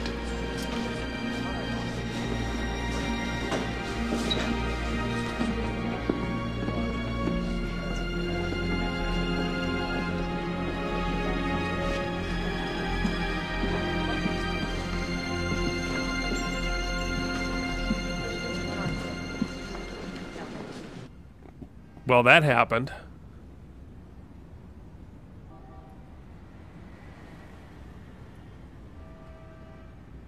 They are all sitting in the office, not happy, as one would imagine.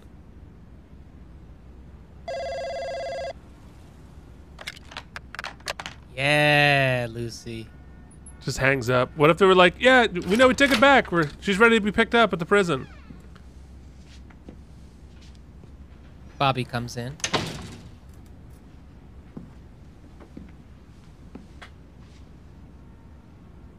She's holding up. She's going to be transferred tomorrow afternoon. I'm gonna go back and be with her till then.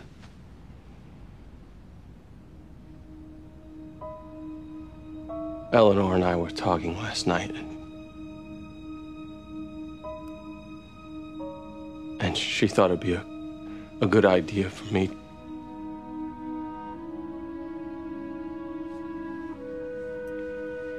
to lean on all of you a little more personally.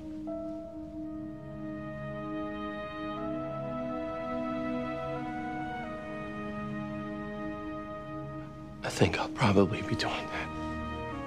You know, we give the character of Bobby a lot of shit, but I don't think we equally continue to praise what Dylan's able to mine from it. Yeah.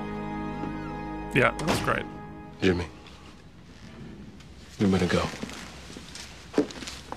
It's our standing Subway, our sandwich date. I still need you to stick that hot dog in this tuna sandwich. Just ram it down your gullet. Sometimes the utter absurdity of what we're doing here, Keith, reaches me. We're not classing it up. Season 7, we're not getting better. We will survive this. No, and then I think about the fact that it's like there's nobody listening. It's just me and you doing this into the void. It's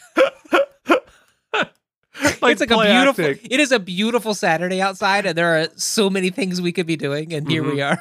You know, when I was by choice, when I was in drama camp in like 1995, when I was a kid, me and my buddy, we used to record on a cassette tape. I did it too with my sister.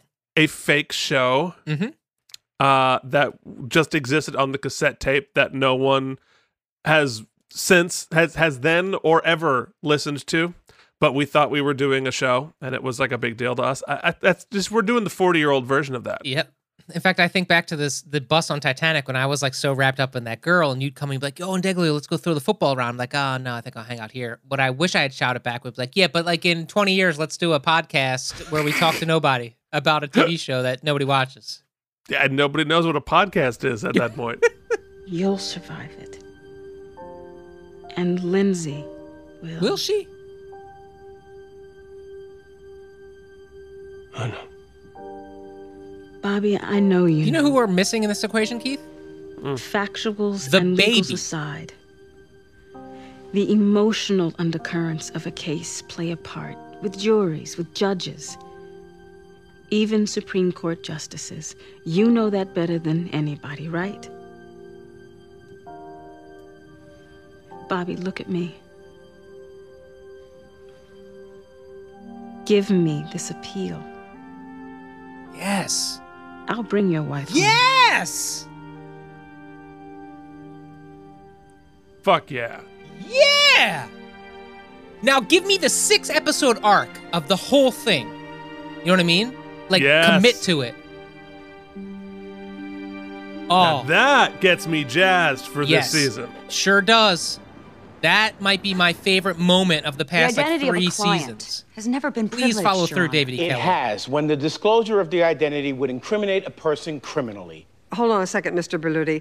Assuming your client enjoys privilege, so what? We've got a crime here. Person has been kidnapped. She could be in severe physical danger. She's not in danger. Says who? The kidnapper? I've seen her. She's healthy. Careful, counsel. You're about to make yourself a witness. Your Honor, as you correctly imply, this is an ongoing crime. Mr. Berluti has knowledge as to who has the victim. This is a past crime. It happened 16 years ago. It happens every day. The girl is still being held. She's not being held. She doesn't even know she's kidnapped. My client has been her parent. Oh, come on. If a kidnapper went to a lawyer for the purpose of eluding capture, there's no doubt we would consider that an ongoing case. That's not what's going on here. Are you sure? She says she wants to help the victim. Maybe she's clever. Maybe she is using you to check the status of the investigation. She's not doing that. You say so. We don't know. The point is, it shouldn't matter. Sally Burns' daughter is still out there, in the hands of the person who took her. That's present tense, Your Honor. This is an ongoing case. Attorney-client privilege... Even if she's right, that would give me the choice to break privilege. It would not incur an obligation on my part to do so. If a person is in danger... I have no knowledge or belief that any This is well argued on both sides. I don't have to break privilege, and I won't. And I submit to this court, in close cases, and this would be one, the doubt has to be resolved in favor of the client. If not, what are we left with? We can't have clients thinking privilege is vulnerable. When a person goes to a lawyer, he or she has to know this confidentiality will be upheld. Murderers get that privilege. Rapists, hijackers, they all get that privilege. Kidnappers do too. Your Honor, I'd prefer to focus on the rights of the kidnapped victim here, who is still suffering. She's not suffering. All right. Ms. Gamble, from a moral standpoint, I'm with you. Ms. Burns, speaking as a mother, I can certainly feel for you. But as a judge, I have to side with Mr. Berluti. Attorney-client privilege is sacrosanct. It is paramount to our system of justice. The Commonwealth's petition is denied. We're adjourned. Though in the real world, correct me if I'm wrong, Keith, Kittleson would never preside over a case that Jimmy is involved in ever. Ethically. I can't imagine. No. He would recuse. It would always be recused. It just doesn't, every time we see them in the same courtroom, it makes no sense. Yeah. She called him Mr. Berluti. Like, how can you do this? I almost made a dirty joke and I didn't. She stole my Somebody daughter. applaud. She has my daughter. How can you do this? Miss Burns. You have no conscience. Okay, Sally. I want my daughter back. Sally. I want my daughter. Haven't you learned anything from the previous episode that had this plot line? Even if your daughter wouldn't go back to you. Yeah.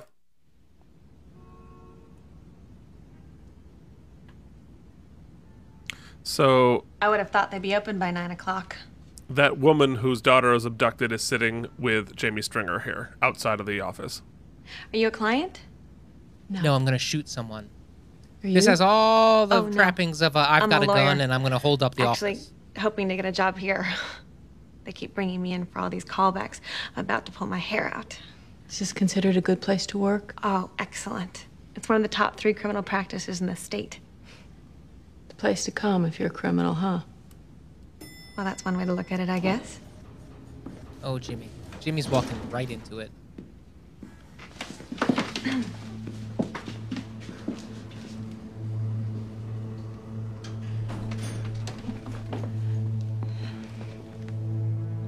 I'm a pretty good judge of character, Mr. Berluti.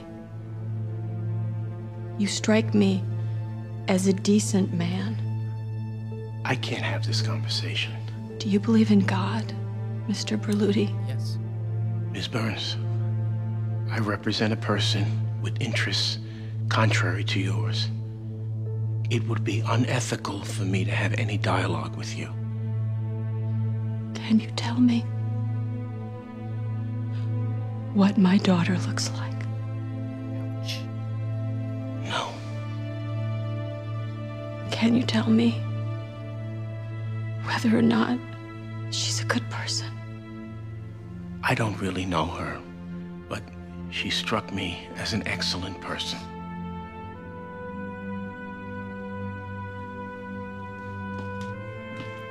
Great work from Holly Folger.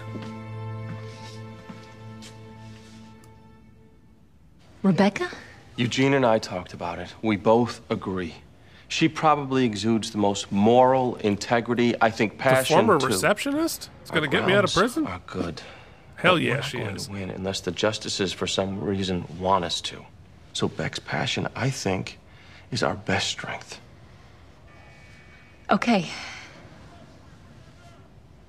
Listen, I thought about bringing Bobby here to say goodbye because, you know, I didn't want him to see you all shackled. Yeah. When? 2. After his nap. Okay. I'm never going to get out, am I, Bobby? Oh, you're going to get out because if you don't... Of course you will.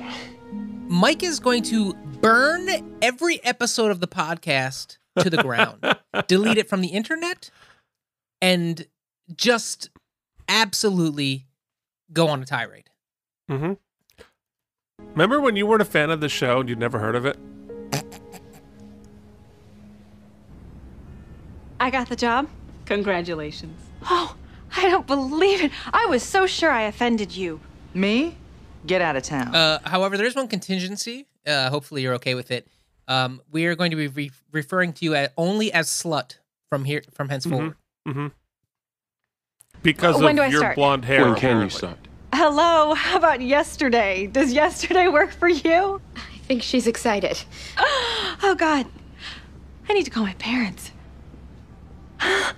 Oh.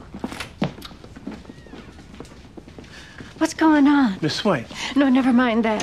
what's wrong? What's wrong? First, you're calling me saying it's really important that we meet.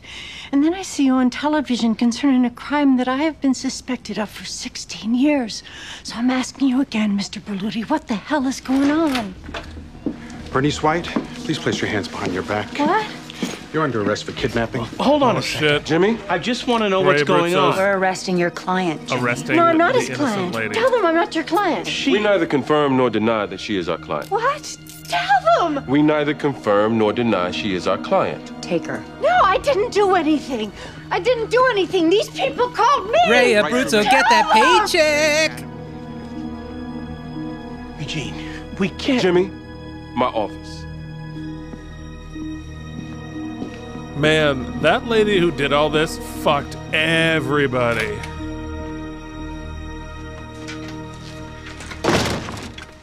By denying she's our client, we betray Melissa Halpern. Eugene, they basically just arrested that woman for entering our offices.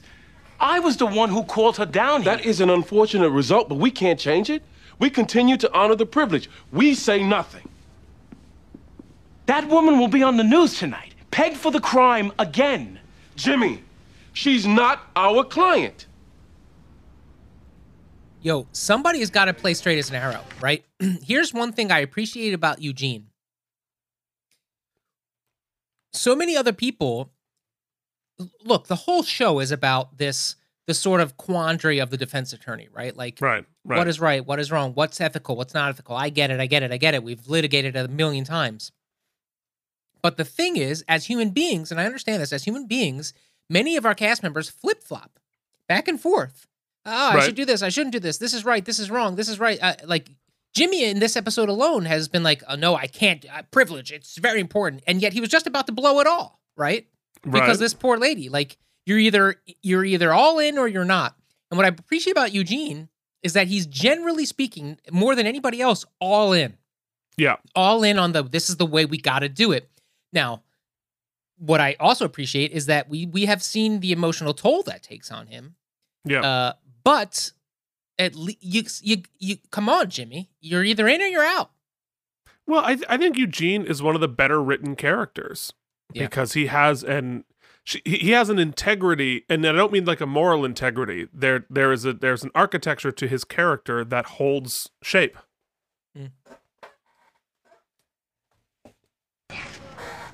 Okay, what about We're meeting. It's kind of hard to tell. Bobby, baby. Silly. Well, he's very blonde. He's played by Liam Bergen Lagola. This is his only acting credit. And yellow together. What does that make? What? Silly. Pink. That's right. You've got it. Looks like he's ready for his nap. Not. Can you say federal pound me in the ass prison? Oof, this is rough. Okay, Mommy's gotta go now. I'm gonna go live in a different place for a while. Now for Christmas, I want you to give But me. you're gonna visit me all the time. Big Can you get Mommy a shiv? Just like we talked about. Okay? Keep it, Mike. Paint by numbers, shiv joke. I need a hug. Can I have a hug? Just a little itty bitty hug.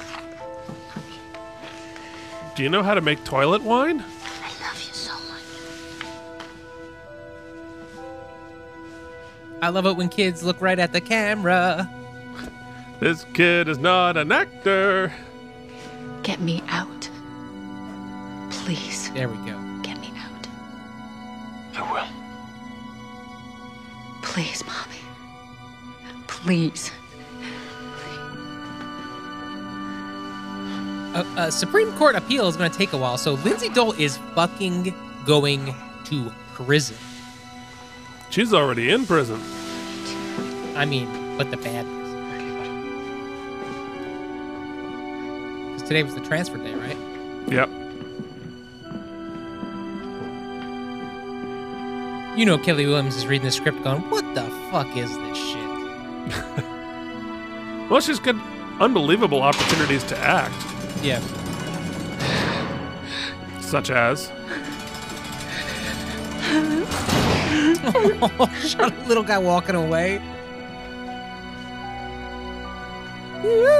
You're in jail. She's gonna make some toilet wine. It's a circumstantial case, no doubt. But we have the eyewitness from 16 years ago whose description matched Bernice White. We know the Jimmy's kidnapper sitting in a hired green Mr. polo, Berluti. We know watching Miss the White news. has gone into Questioning Mr. his Apparently, Berluti's he's office decorated twice his in the last 2 apartment with days. newspapers taped Proving her guilty on isn't angle my on concern. the wall. Locating the girl, that may prove to be more difficult. The mother has been missing what her is that? child for 16 years.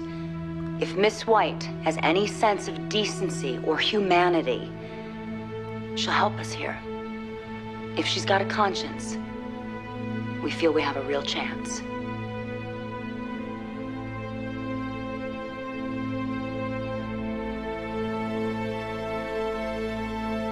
Oh, snap, folks. That is the season premiere of Next The on The Practice. A witness saw. It Wow. is time to hop back to the YouTubes to watch our after show. And we are back, baby. We are indeed. Look out, folks. It is time to, to hand out some awards. But before we do that, we have some very important recapping to do in multiple ways. So let us begin it with everyone's favorite. 2, 3, 4. Mike has 30 seconds to remember what just happened on the show. Segment. Guys, guess what? Lindsay's got a chance. They could always bring it down to manslaughter and she could get out of prison. But of course, we have to cut away from that because Jimmy gets hired to tell some lady that, guess what? Your daughter's fine, even though she's been kidnapped. I know who it is, but I can't tell you. Oh, guess what? Lindsay goes to prison anyway. But Rebecca's going to fight the good fight, and Jimmy is getting his feet held to the fire. Let's see what happens next week. Okay, now, could you do that again? Just much faster. In a segment we call...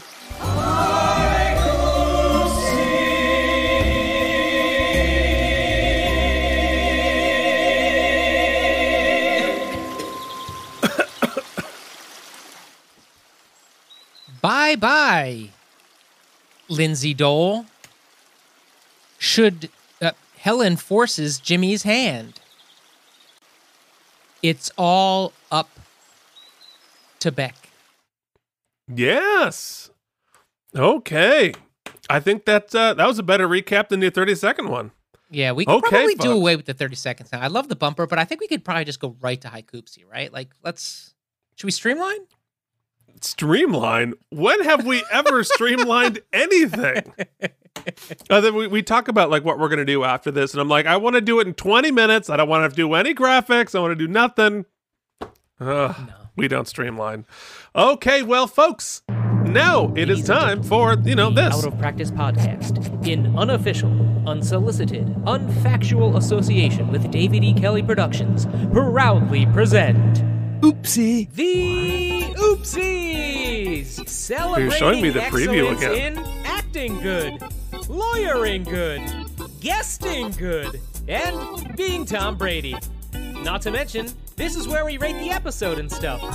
Now, here are your hosts, Keith and Mike. What the hell are the Oopsies? Well, Jackie, they're a fake awards show that always begins with the following category.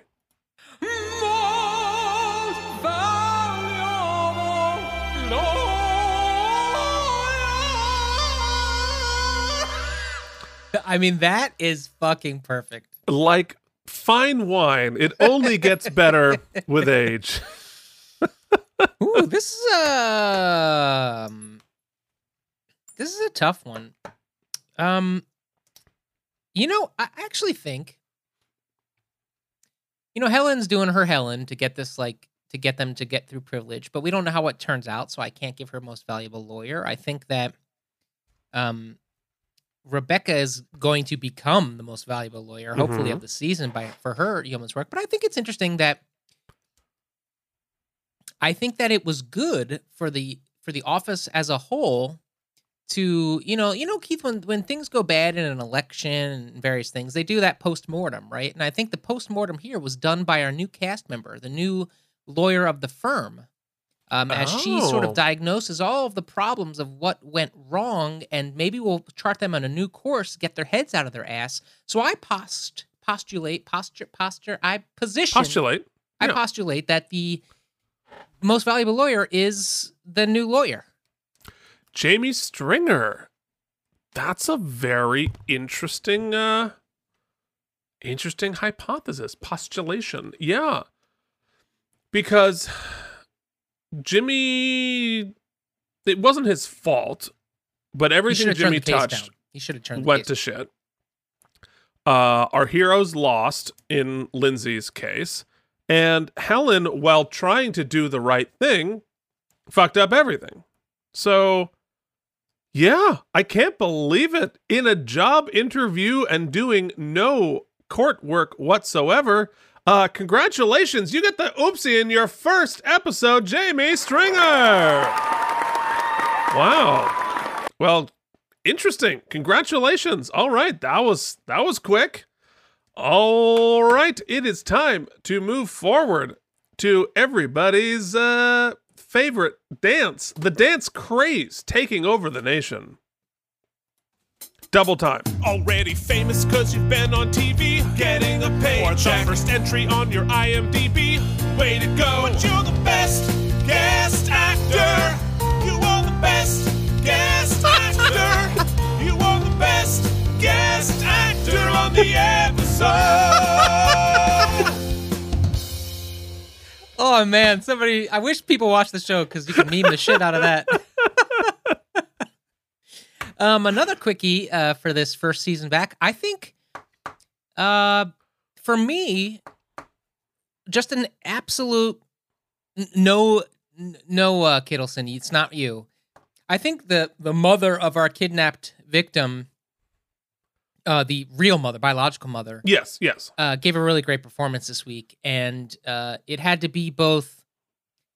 She had to play the spectrum, as is generally the case, and a lot of times we give it to the parents and it's just sadness. But here I really enjoyed her scene with Jimmy at the end because I think she wasn't pleading with him as much as like peering into his soul and like attempting to coax out the humanity in him. She was advocating for herself. Yeah, it was really great. And for her daughter. Yeah. Yeah, so Holly Folger as Sally Burns. Yeah, no, I think she did a tremendous job, and in a usually thankless role, because you're just supposed to be, be there, be sad, be traumatized, and without stunt casting, it's not an actor who's like famous at that point, who just came in and did really rock solid work. So congratulations, Holly Folger, for your Best Guest Actor. Oopsie, which brings us up to... You killed your podiatrist or blew the case, but you let a single tear run down your face. You're the best actor on Didn't need that. the show. Yeah, I didn't need that. Keith, Kelly Williams was excellent again for all of the reasons she won the Oopsie for the season finale. So I could very easily just give it to her again. I thought that really stellar acting from everybody here. I feel a little bad for Cameron because she did great, but it's sullied a little bit by just like the writing was a little poor for her. Yeah. Yeah. But I feel like Bobby had a Herculean task, or Dylan had a Herculean task here in like they made Bobby really human again this episode, and changing gears and finding that hook. It could be a challenge, but I thought Dylan really did it really excellently in both his scenes of tenderness with Lindsay and emotional weakness with Eleanor and with the entire office. I really loved his work. So I'm torn between Kelly Williams and Dylan McDermott. So I'd like to know what you have to say. Yeah, no, I agree with what you said there. I mean, I think I thought Kelly did tremendous. I mean, we've been watching her heartbreak for episodes and episodes.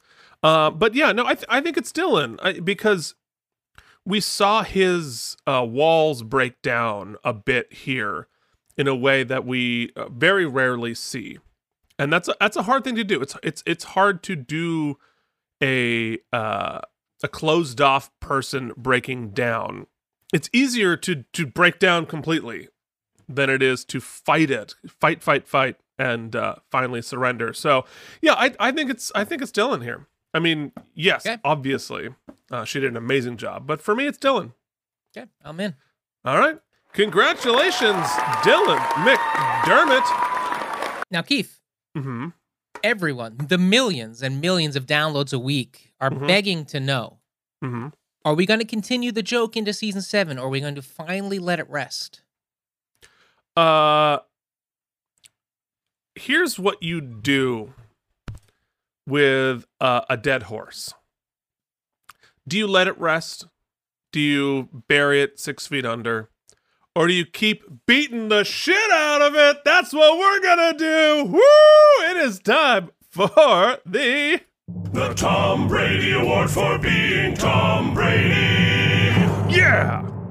Now, maybe last season I allowed us to avoid making Tom Brady murder anyone or be murdered, right? We kept the gore out of it. We would like not to be thrown in prison when Tom Brady has an accident. But since we're going for it, Keith, since we're beating that dead horse, should we make this season they all have to be graphic? I think for the same legal reasons as before, maybe not, but I'll give you one better. This is the season of jumping the shark. Oh. They all must be shark related. Okay. Let's see if I can. Okay, yes. Okay, so this episode is about a kidnapped victim. So this week's award, I can't wait to see you Photoshop this, is Tom Brady with a room full of kidnapped children being eaten by sharks. Now, Tom Brady's not being eaten by sharks. The children are being eaten by sharks. Mike refuses. Mike's objective for season 7 is to get me arrested. So just to clarify, that's Tom Brady with a room full of kidnapped children who are also being eaten by a shark. Great. That's great. Now, we can go full for it this year, and you can save them all for the season finale again. That can be your out. Well, we're gonna That's true, and never show them anywhere. All right. Except for that one fateful YouTube episode. Yeah, exactly. But nobody watches anyway. It's fine. Yeah, it's true. All right. Well, congratulations. All right. There's only one more important thing to do, and that is... Ladies and gentlemen, it is time to announce how many spare tires this episode gets. Well, you heard me say it before, folks. I'm impressed with the pacing of this episode. Mm-hmm. I thought it was deftly done. They gave us a potential out in the beginning, which excited me, but also petrified me because I thought it was going to be a cheap way to exit. To just like, oh, the judge turns it off. Like we've done that before with civil cases we've tried. So I'm glad they didn't do that. The fallout of that is that Lindsay goes to prison. So that sucks. But, you know, Keith and I have been asking for seasons now for Rebecca to have a bigger role in the show. Mm-hmm.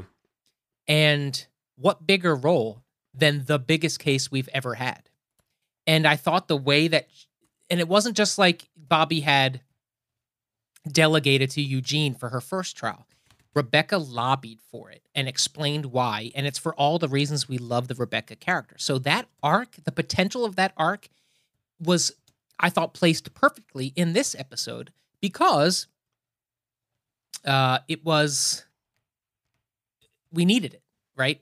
We needed to know that we were in good hands, and it's sets the table so nicely for what could be a running arc of this season. We got a new cast member that let us know that things are still going to continue, and Bobby is going to get the support he needs. I think, as best you could do, rather than retcon everything and just make it all okay, which would have sucked. They did, I think, pretty much the best they could have done as far as plot-wise, setting the table for where we could go with this story. Look, we're not going to back away from it. We're going to double down. This is what's happening, and now we've got to fight it, right? And they've left enough breadcrumbs of reasons where there's a very plausible case for getting this overturned. I like it. I like that. But the episode as in a vacuum-ish had some issues.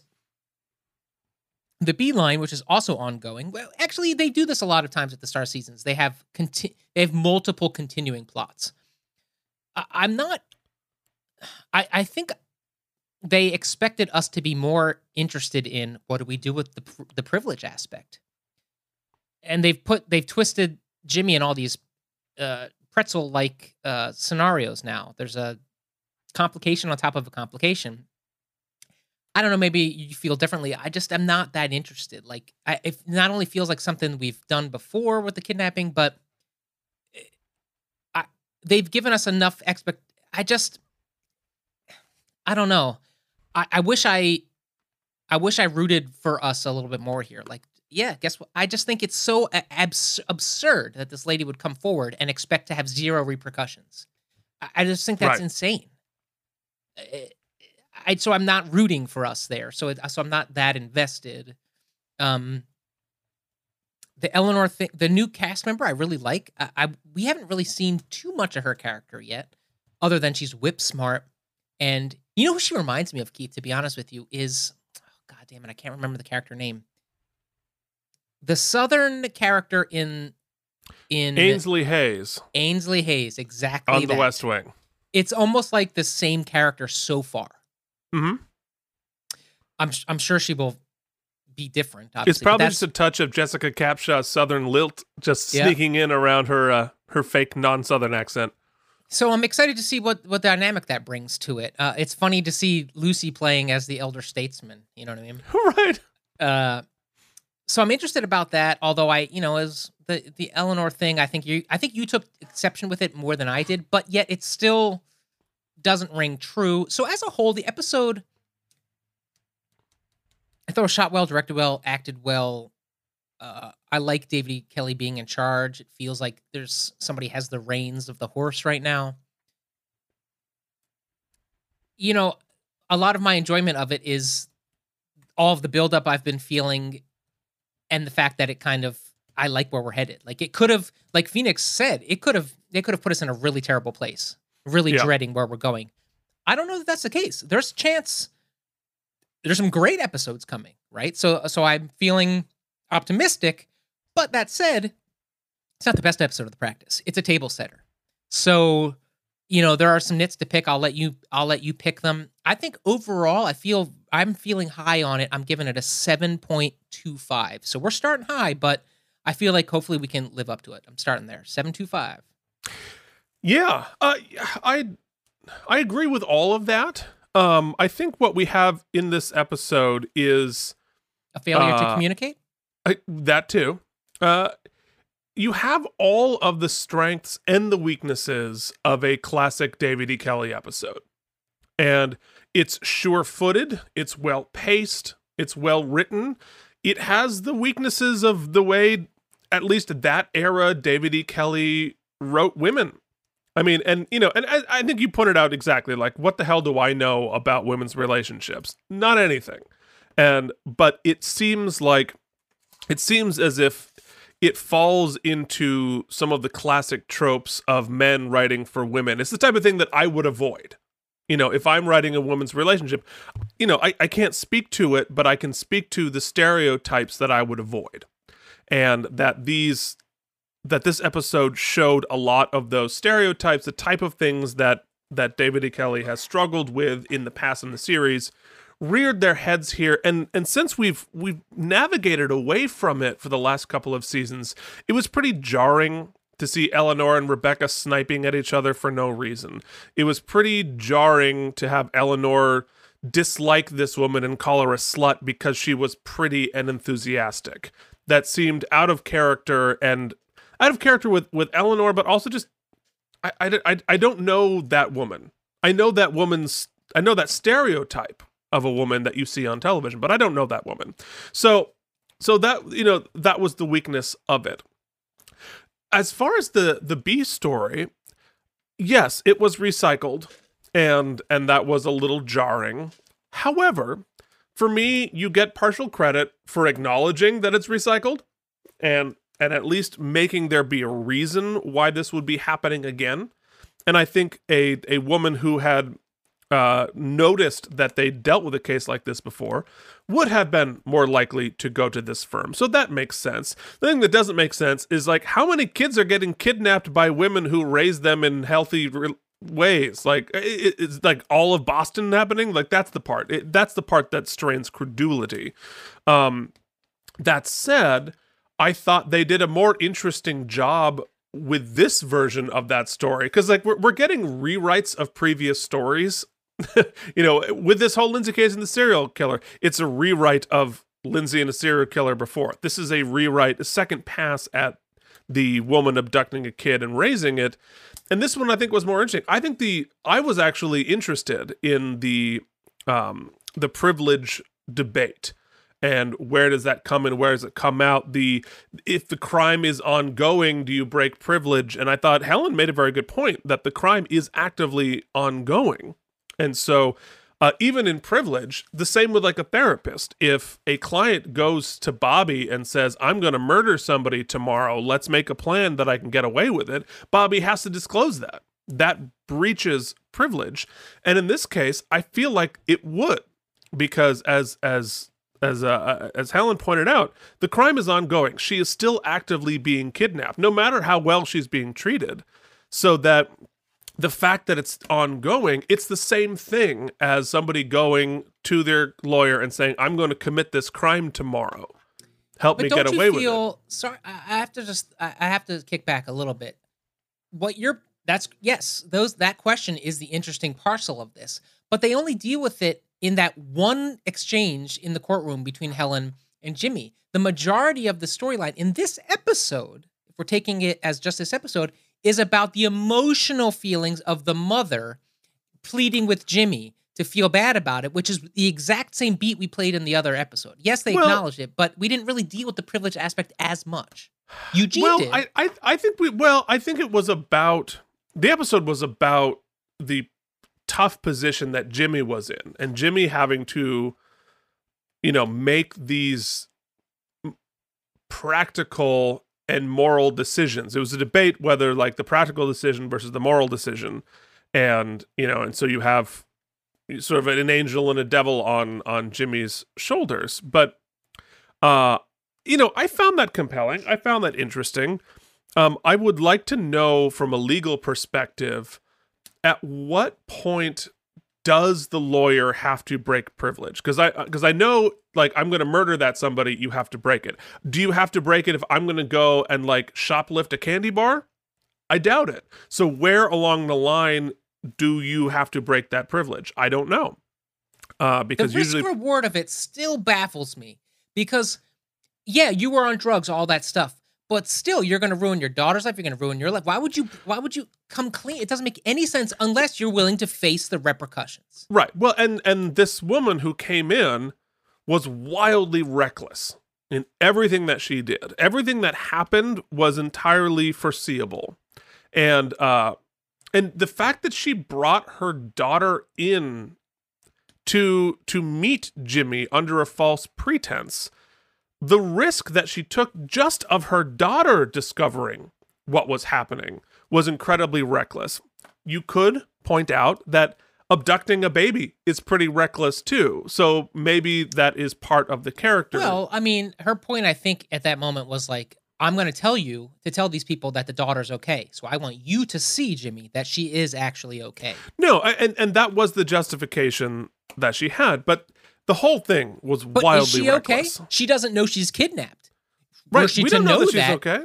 She might not be okay. And even, like, is it okay? I don't know. I mean, I don't know. Anyway, so this isn't an adopted baby finding out that knowing that she wants a relationship with her. It's not that at all. It's an abducted baby. That's a very different thing. So it's I don't know. It's complex, but I did find it compelling. And the other thing that I found compelling, I liked the way they handled the Lindsay case through this. I actually really liked how we did it because I thought the sentencing argument was well articulated on both sides, and that the judge being in the position that he was, it made sense that he upheld it. I'm surprised that the sentencing guidelines for a first offense, even murder in the first, would be life without parole, but I don't know. I would have liked a little bit more clarification on that, but it was simple for our storytelling purposes.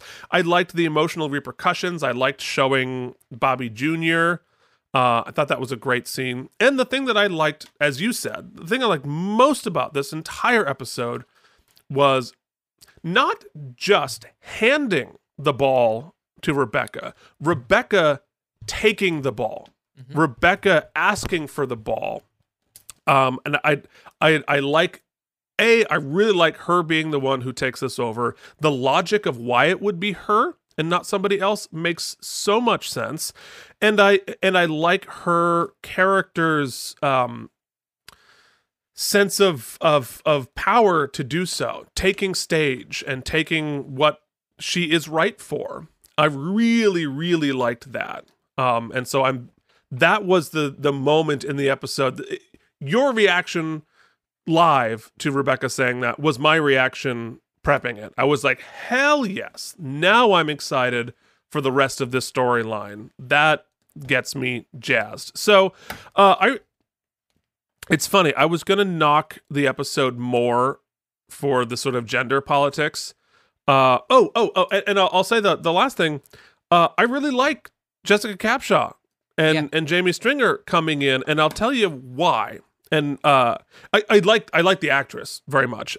Anyway, but I like adding to our stable here a dose of enthusiasm, a dose of joy in the office, a dose of like, I'm happy to be here. I'm happy to be doing what I'm doing because, it's gotten a little dour. It's gotten a little grim around the office, and to have somebody there who is like, I'm pumped, I'm psyched, I'm cheesed to be here. And I think that adds a color that the show has been missing. So it's not just adding another cast member for the sake of adding a cast member. It's adding a note in the symphony that I think will be really palate cleansing. I'll add to that, and I mentioned it in my and I'll let you get to your numbers in a second, but I think what I also got from this episode that I like, and I think I said it when I said that they doubled down, right? Like Phoenix said, they could have gone to some huge shark jumping thing to get us out of this mess, but no, they've doubled down. And they've showed what I think we've been saying has been lacking in the writing towards the end of last season. They've showed a confidence of we know how we want to proceed and we're going to do it. I hope that they stick to it, but that confidence is reassuring, especially on the first episode of the season. Yep, for sure. So, I think I would give it probably like an 8.5. Okay. But I'm gonna knock it a half a point for the gender politics of it. So I'm gonna give it an 8. Okay. So I'm gonna give it a solid 8. 7. I said 7.25. You give it an 8, so we're like at a 7.75 ish. Yeah, something like that. And I think it deserves it. And I'm excited for next week. And it feels this felt, for better and worse, like the classic practice that we have been missing. Yeah. So all right, folks. Guess what? We did it. We only have one more thing. We gotta do the Easter egg reveal. Oh yeah. You're right. Hold on. Here we come. I mean, come on. Let's not forget the Easter egg reveal. You know what? Let's hear it again. Reduce, reuse, recycle. Reduce, reuse, recycle. Recycle. Reduce, reuse, recycle. Reduce, reuse, recycle. Yeah. You gotta save your stuff. You gotta put it in the bin. They just throw it in the ocean. All right, folks. You have gotten through that nonsense. And if you would like to contact us and tell us, guys, what are you doing? You still doing this after 7 seasons? You can email us at outofpracticepodcast@gmail.com. You can find us on Facebook and the Instagram at Out of Practice Podcast. Or, you know what? You're just here on YouTube. You're like, what's going on? Leave us a note right below and do us a favor. Give us a like and subscribe for KME Entertainment, because we got the Star Trek show. It's, much more popular than this show, but we still do it. And while you're there, you're on the internet, you're typing stuff, join the jury. Leave us a rating and review on Apple Podcasts or any other service of your choice. We will happily, gratefully read it. It helps people find us. We will welcome you to the jury like these fine people. Speaking of fine people, we'd like to thank our founding sponsors: Jorge Navoa, Blood Lover 69, Leanne Rice, Jennifer Masanova, and Ari Kuhn. You could be one of them, folks. These graphics don't do themselves. You can help us out with a one-time contribution or a monthly sustaining membership. You can do so by clicking one of the 2 links in our show notes. Then do us a favor. Steal some laser sounds. Wait 17 years. Go to a lawyer and ask them to go to us and... Oh, I had something, but you know what? Laser sounds. It jumped the shark. Laser sounds.